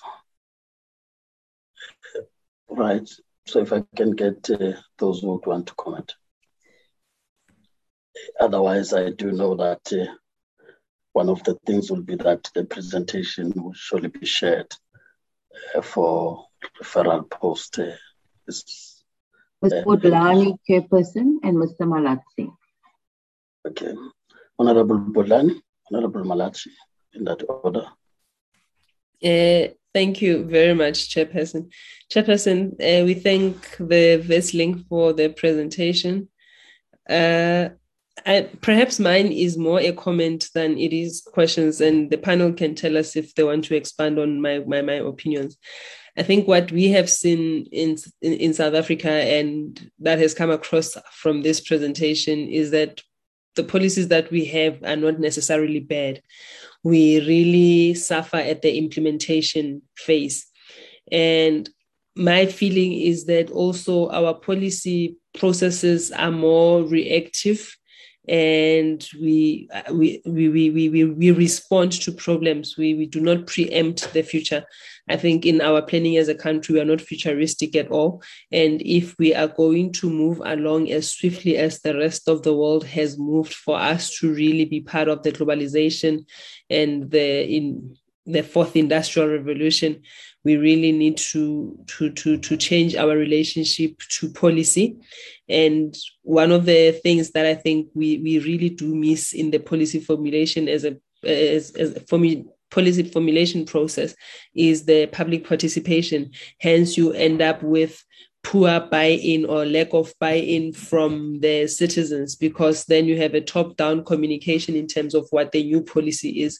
And that is something that is at the feet of the officials. And us as politicians, we really do let that slide, where we do not encourage public participation so that to hear the views of the citizen, so that the policy can be a living organism. So what we do, unfortunately, how we relate to policy is problematic, and it's going to be problematic if we are going to achieve what countries that were presented to us have achieved. And you know, every time you talk about digitalization, and you almost, even myself, as aware as I am, you almost hear digitalization as an enemy of jobs. And I do appreciate from the presentation that it does not necessarily have to be. And again, to the point I was making, to say, if we are ever going to be ready to compete with the world, we must be deliberate about making sure that children move along with the technological experiences of the current day and age, so that you do not have a child interacting with a computer for the first time when they are doing their application for university. But again, it's a global recognition of all the challenges that we face, that before we even get to a point where children are then able to interact with the technology, you have children that are still studying in math classes. So I think you can't look at anything. You cannot look at this presentation in isolation and not consider the things, that the state of the country, that there's a lot of hindrances to us really moving along with our peers. And granted, we are slightly ahead in terms of what our peers are able to achieve. And on the issue of open learning policy. Again, it's really there's gaps. It's going to, I'm tempted to, and not at the risk of sounding like a pessimist, that it might take us a lifetime to, at the pace that we are moving, to really be able to move in the same circles as our global peers. And we saw, I think, one of the things that COVID pronounced greatly on was the inequality, and the never mind the water and sanitation facilities. When it comes to learning tools, I mean, for a child to be able to have textbooks and access to their teacher is a tool of the trade, and COVID exposed those sort of things. And it's all those things that consideration should be made in terms of how we are going to move forward if we as a country are going to really achieve this smart city that all of us want to live in. The last slide talks about sectional interest of capture. I did not get that and would appreciate the panel elaborating on that, the dangers thereof, if at all. That's it from me, Chairperson. Thank you for the presentation, and we really appreciate it. Thank you. Thank you, Honorable Bolan. Honorable Malachi. Thanks, Chair. With your permission, I'm going to ask just to be on audio without my video on. From the onset, I think one insightful presentation is just laying the landscape in terms of, what the current status quo is with regards to the digital era we are in and what the forecasts are.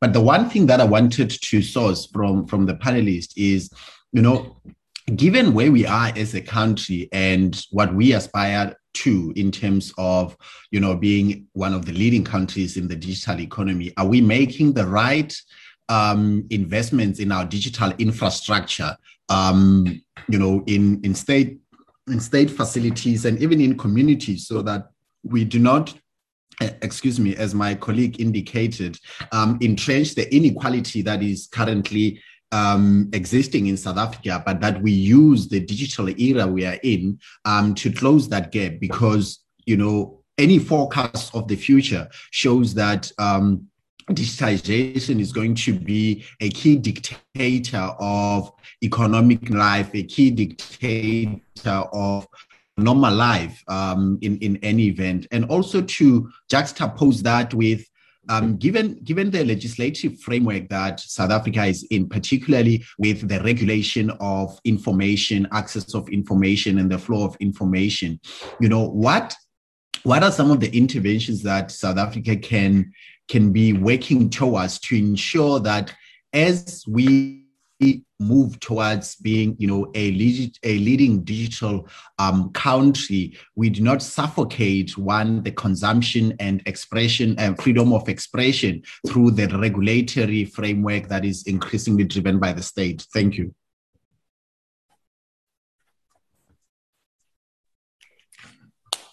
Tira, any other member I may be leaving out?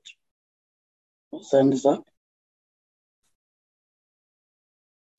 Okay. Sure, I see Mr. Malaxi's hand.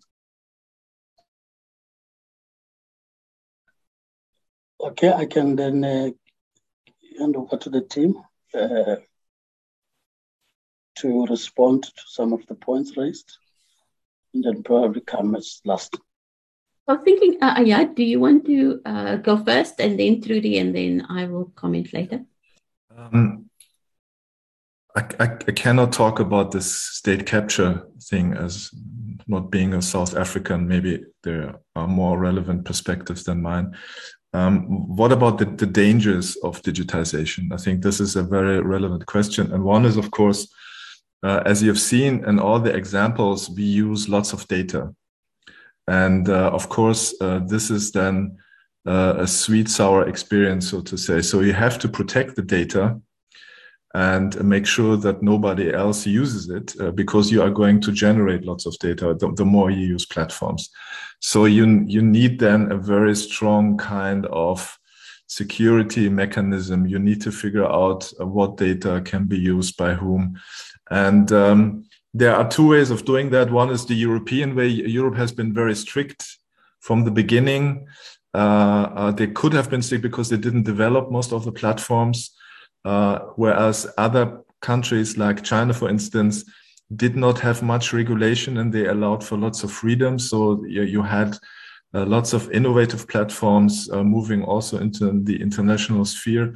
And only lately, the Chinese regulators have stepped in. So I would assume then if you are trying to catch up, you will have not a strict regulation as you would have in other countries, but then you have to catch up very, very quickly on the development.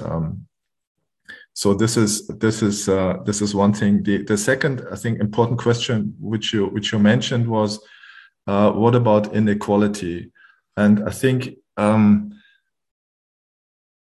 it's important to understand that digitization is not about equality. It will be a matter, it will be a project for experts. So for instance, as Trudy Herzenberg mentioned, you need data scientists in South Africa, but you will not have 10,000s, but maybe you will have 100, 200, 300. So what I'm trying to say is you have experts, not in a great number, but in a small number. So you need to use the experts in light tower projects, but then you could use them in projects again, which could empower equality. So it's a double thing. It will be an expert-led project at the beginning, but you should invest the experts in projects that disseminate lots of equality. For instance, in the area of smart cities or education, where you have very, very quick egalitarian effects. The philosophy of digitization is not equality. It's more a meritocratic kind of thing. Meritocracy means that you are awarded according to your results and output. So, but if you don't deliver any output, then you are not considered in the system. So this is how digitization platforms usually work. But then again, you can direct them to work against those mechanisms. So Tanya, maybe you would like to say something about state capture? Yeah, I'll come to that. But Trudy, do you have any comments to make from your perspective? Thanks very much, Tanya. And I think those are really important comments and questions. A little bit about the infrastructure. I think it's so important to keep in mind that a legitimate public policy objective is universal access to digital infrastructure and the associated services. And I think that's so important. And this public policy objective needs to be a cross-cutting one. So, for example, when we take a look at performance requirements for investors coming into some of the key sectors, then it is quite acceptable to build in development requirements which would help us to achieve those universal access policy objectives. I think that's so important to keep in mind. The other issue is that the state is not alone. And I think that's so important. Partnerships with other stakeholders. Tanya, I think, referred to community-based organizations, to the private sector. This really has to be about partnerships. The state has a particular role to play because it is the state. It is responsible for regulation. But the issues around regulatory capture and so on, we see internationally important cases, disputes being in process as far as these issues are concerned. So the state has a particular role, but when it comes to building of infrastructure, building capabilities, addressing the skills deficits, it really can leverage very, very smart partnerships with academia, with civil society, the NGO community, with ordinary citizens like you and I, to achieve those objectives. And I think this is where open access platforms become so important. As Tanya mentioned, in the case of education, putting out resources and material does not undermine or diminish your intellectual capabilities and your prowess in terms of education service delivery, but it has a multiplier effect. And I think that's what we want in terms of achieving inclusive, equal access across economy and society. Thanks, Tanya. Okay, so I want to touch on the issue, expand on the issue of vested interests, which Trudy touched on the issue of regulatory capture. I wasn't really only referring to vested interest in the state, but also vested interest from tech vendors, for example, at a municipal level. Are we choosing appropriate technologies for digital inclusion, or are we, buying into the incentives of high-end tech vendors to sell their wares, for instance? I'll just give you one example. If you look at mobile phones, South Africa tends to import high-end devices, which are actually quite expensive, right? Whereas if you look at India, you look at China, there's a lot more middle-of-the-road devices with things like dual SIM for small businesses to ensure better connectivity, even with prepaid. So our entire market is actually biased towards the top end, rather than to the middle and lower end. So, when you look at the tech industry, there are lots of vested interests which don't necessarily cater for, the poor, for instance. We've also seen a lot of competition policy regulation on data pricing, for instance, that try to address some of those vested interests. Honorable Podlani raised a cluster of very important issues. I have to agree with her that if you look at our plans are actually, very comprehensive. But unfortunately, we've had problems with the capacity to actually deliver. And that was one of the reasons why we focused our presentation on the capability of the state, because the digital transformation will be led by the private sector. Unlike water infrastructure, unlike electricity infrastructure, most of the digital infrastructure is actually owned by the private sector, right? But the state can play an important role in shaping the trajectory to make sure that that trajectory is more equitable and more inclusive. And so it's important to focus on how we do that implementation and not just think that we can acquire new technology and then we can continue with business as usual, right? I also agree with her that our policy has tended to be rather reactive rather than proactive. And that's because we've been through a decade of turbulence where our focus has been inward rather than external. But I think that, if you look at world geopolitics, with the war in Europe, et cetera, suddenly South Africa is starting to look good. How the rand is improving, right? What I feel is that even in the midst of crisis, there are opportunities that we can seize. I think we just need to be very clear to get all role players on board and to really focus on, the excluded rather than, the more affluent who can use market forces, to make sure that it meets their preferences. The issue of jobs and job losses during fourth industrial revolution is an interesting one, because studies have shown that we could actually grow our jobs as a result of the fourth industrial revolution, right? The main problem is that the jobs will become more skills intensive, right? Especially if we leave it to the private sector. So we can't just focus on high tech and startups. We also need to look at the traditional sector.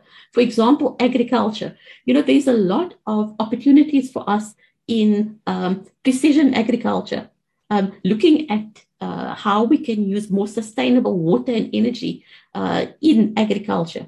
Because, if you look at China and India becoming rich, there are demands for our products, agricultural products. They sustained longer term demands, right? So, we need to make sure that, we kind of manage that transition so that we don't have the tech sector moving forward by leaps and bounds, but our traditional sector lagging behind, especially traditional sectors that can absorb a lot of, more mid-level labor, where we can do reskilling and upskilling to ensure that we prepare people for the transition which is coming. I also want to agree fully on the issue of public participation. I think that we must realize that Zoom conversations like this works for a certain demographic. But Parliament will actually always have to do field trips, go to rural areas, have discussions with communities face to face, and also be open to social media, because social media has become the new form of expression where people can express themselves in their own mother tongue. And I think that, while you might look at states trying to have repression and limit freedom of expression, it's very difficult to do with the internet. In fact, it's almost impossible, right? These days, the South African government couldn't really stop the internet from communicating. I mean, China is trying their best to do that, but they actually are not succeeding. I think that the issue would be more around fake news, knowing which news is actually credible and, what is actually just propaganda when you have so many unconfirmed sources that are deluging people. And then finally, Honorable Malatsi made some observations and also asked a question, which is, are we making the right investments in infrastructure? I think that one of the big issues there is that, if you want to put in this infrastructure, there's such a long regulatory process that needs to be followed at different spheres of government that it actually discourages the private sector. And, while there were license conditions to these mobile service providers that they needed to provide free access to schools, etc., we haven't really enforced those conditions. And I really hope with the new round of spectrum allocation, we will actually enforce those conditions for opening up access. And then, as I said before, when we look at the role of municipalities, for instance, in the digital space, and you look at the schedules of the Constitution in 1994, there isn't really an explicit role or mandate for municipalities or cities to play in that space. And so I think that because this is a new role, which is driven by new technologies, we need to formalize that, because the private sector will be quite happy to extend to cities where there's high densities and it's profitable. But they are very unlikely to want to extend to rural areas where densities are low and costs of rollout are much more expensive. So with that, I'll just hand back over to you, Chair. Thank you. May I just check if there may be other members that would want to speak?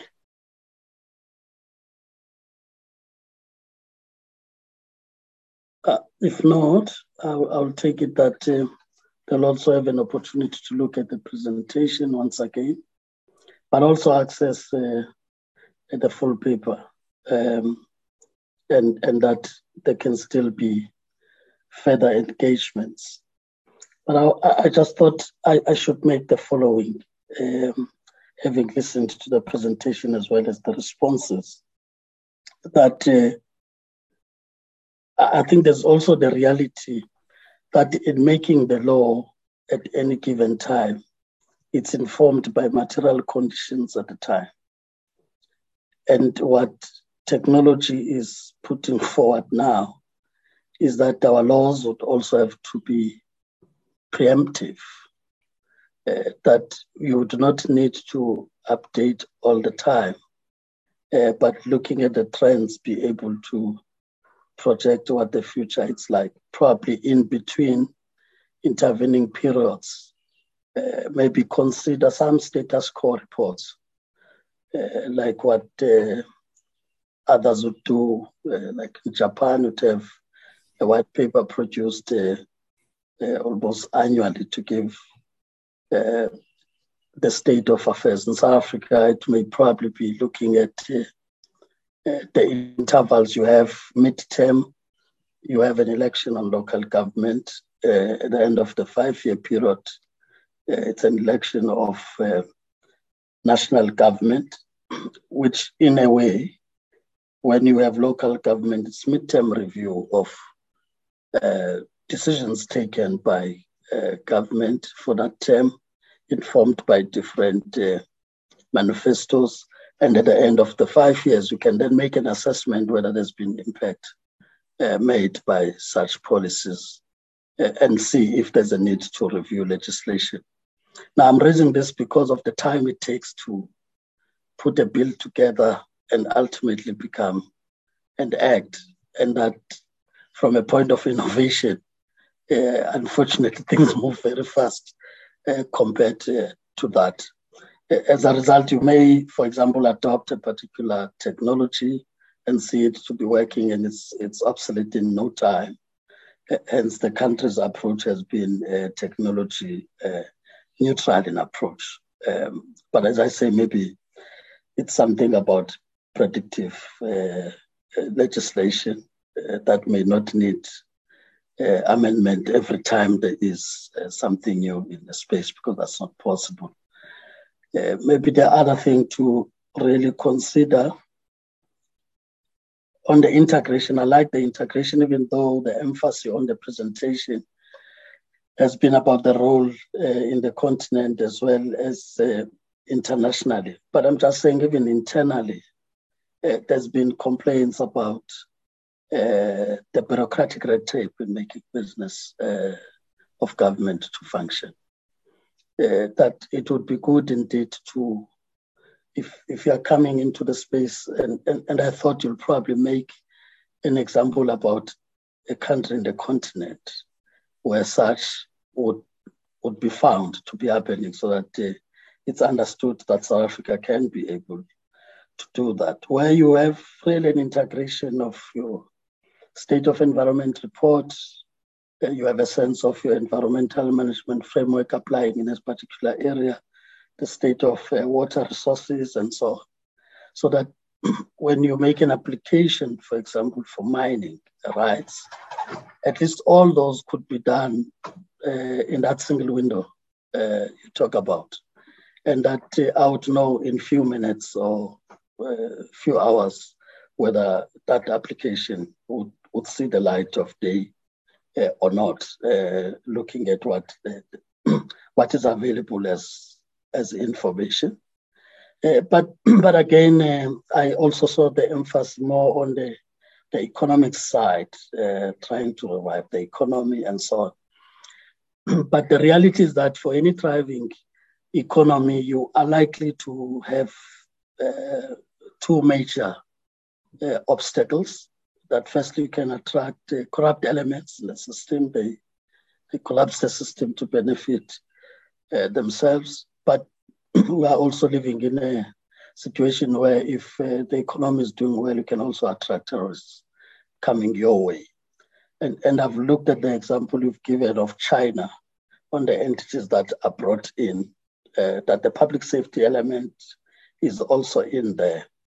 And I didn't get that emphasis because others may come in as business people, get through your system, but necessarily these may be actually the hubs to find wars elsewhere in the world, but using South Africa as a breeding ground for that.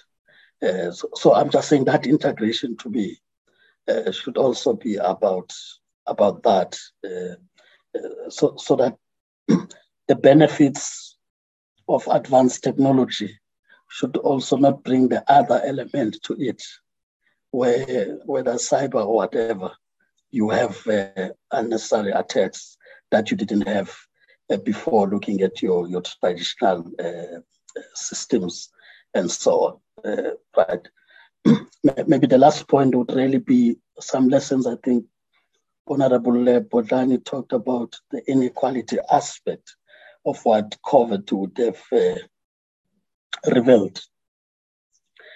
But I think from a positive side, though, is that in densely populated areas, we would not have your physical police and so on getting into such spaces, but drones were able to still pass a message there, and probably thinking again from crime prevention strategies on how to police such areas, which is difficult to get your physical and only be coming in as a response or backup system. But from a point of just monitoring, then technology plays that important role. So I'm just saying that has come out very nicely during the COVID side, where people need to do social distancing, and they will hear a mayor in a rural province speaking as though he's walking on the streets, but necessarily it's not, but just the drones that are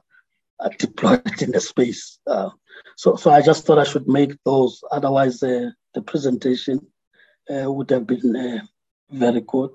I think it's eye-opening, especially from those of us who also have the responsibility of ensuring that we make enabling legislation for the development of the country, but also that we're playing oversight on important state-owned companies like CETA, that is supposed to also play a role in the space of digital, including the innovative part of it. I've seen some of the platforms that have been put by CETA that probably we as a country need to build confidence in using those platforms that are created by people in the country. I've looked at one platform similar to the one we're using now to engage, but would opt to have this one compared to what we ourselves put together. I think we still need to build confidence, because we may unconsciously also make people to believe that we are not yet there. But it may be because in some instances, we ourselves are not confident enough to use that we produce ourselves. So I just thought I should make those comments. I'm not sure if you wanted to respond to that before we close the session. No, thanks, Chair. I think we covered. Okay. So in that score, with that, I would really thank members as well as your team for coming through. We had agreed as the committee that in every term of the committee, what you would call the quarter, that we create space for discussions of this nature.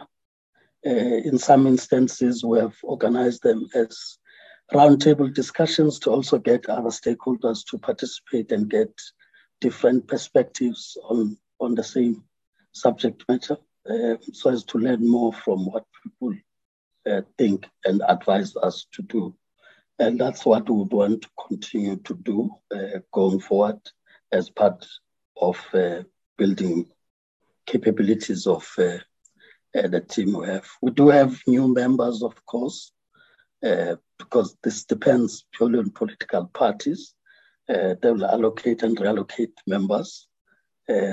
So we would want to continue, as I say, in that way, so as to also close that gap, that as we have new members that come in, at least they also have the grounding, especially from the side of the academia, where you can also speak about other matters freely, because they are not about decision making, but allowing us to take informed decisions. We really appreciate that. Thank you. Until we meet again, members, unless there is any other matter I would have left out now. Otherwise, thanks to the team. No other matter, Chair. No other matter. Thank you. So we really appreciate that. This takes us to, indeed, the close of the meeting, and I do see that at least there are positive comments, even from other participants who are not members, that it was an informative session, and very pleased to have attended it. I see Mr. Dimitri is putting that. Thank you. This meeting then is adjourned officially. Thank you. Bye. Thank you very much, Chair and members. Thanks, Tanya and Ayad. Thank you. Bye.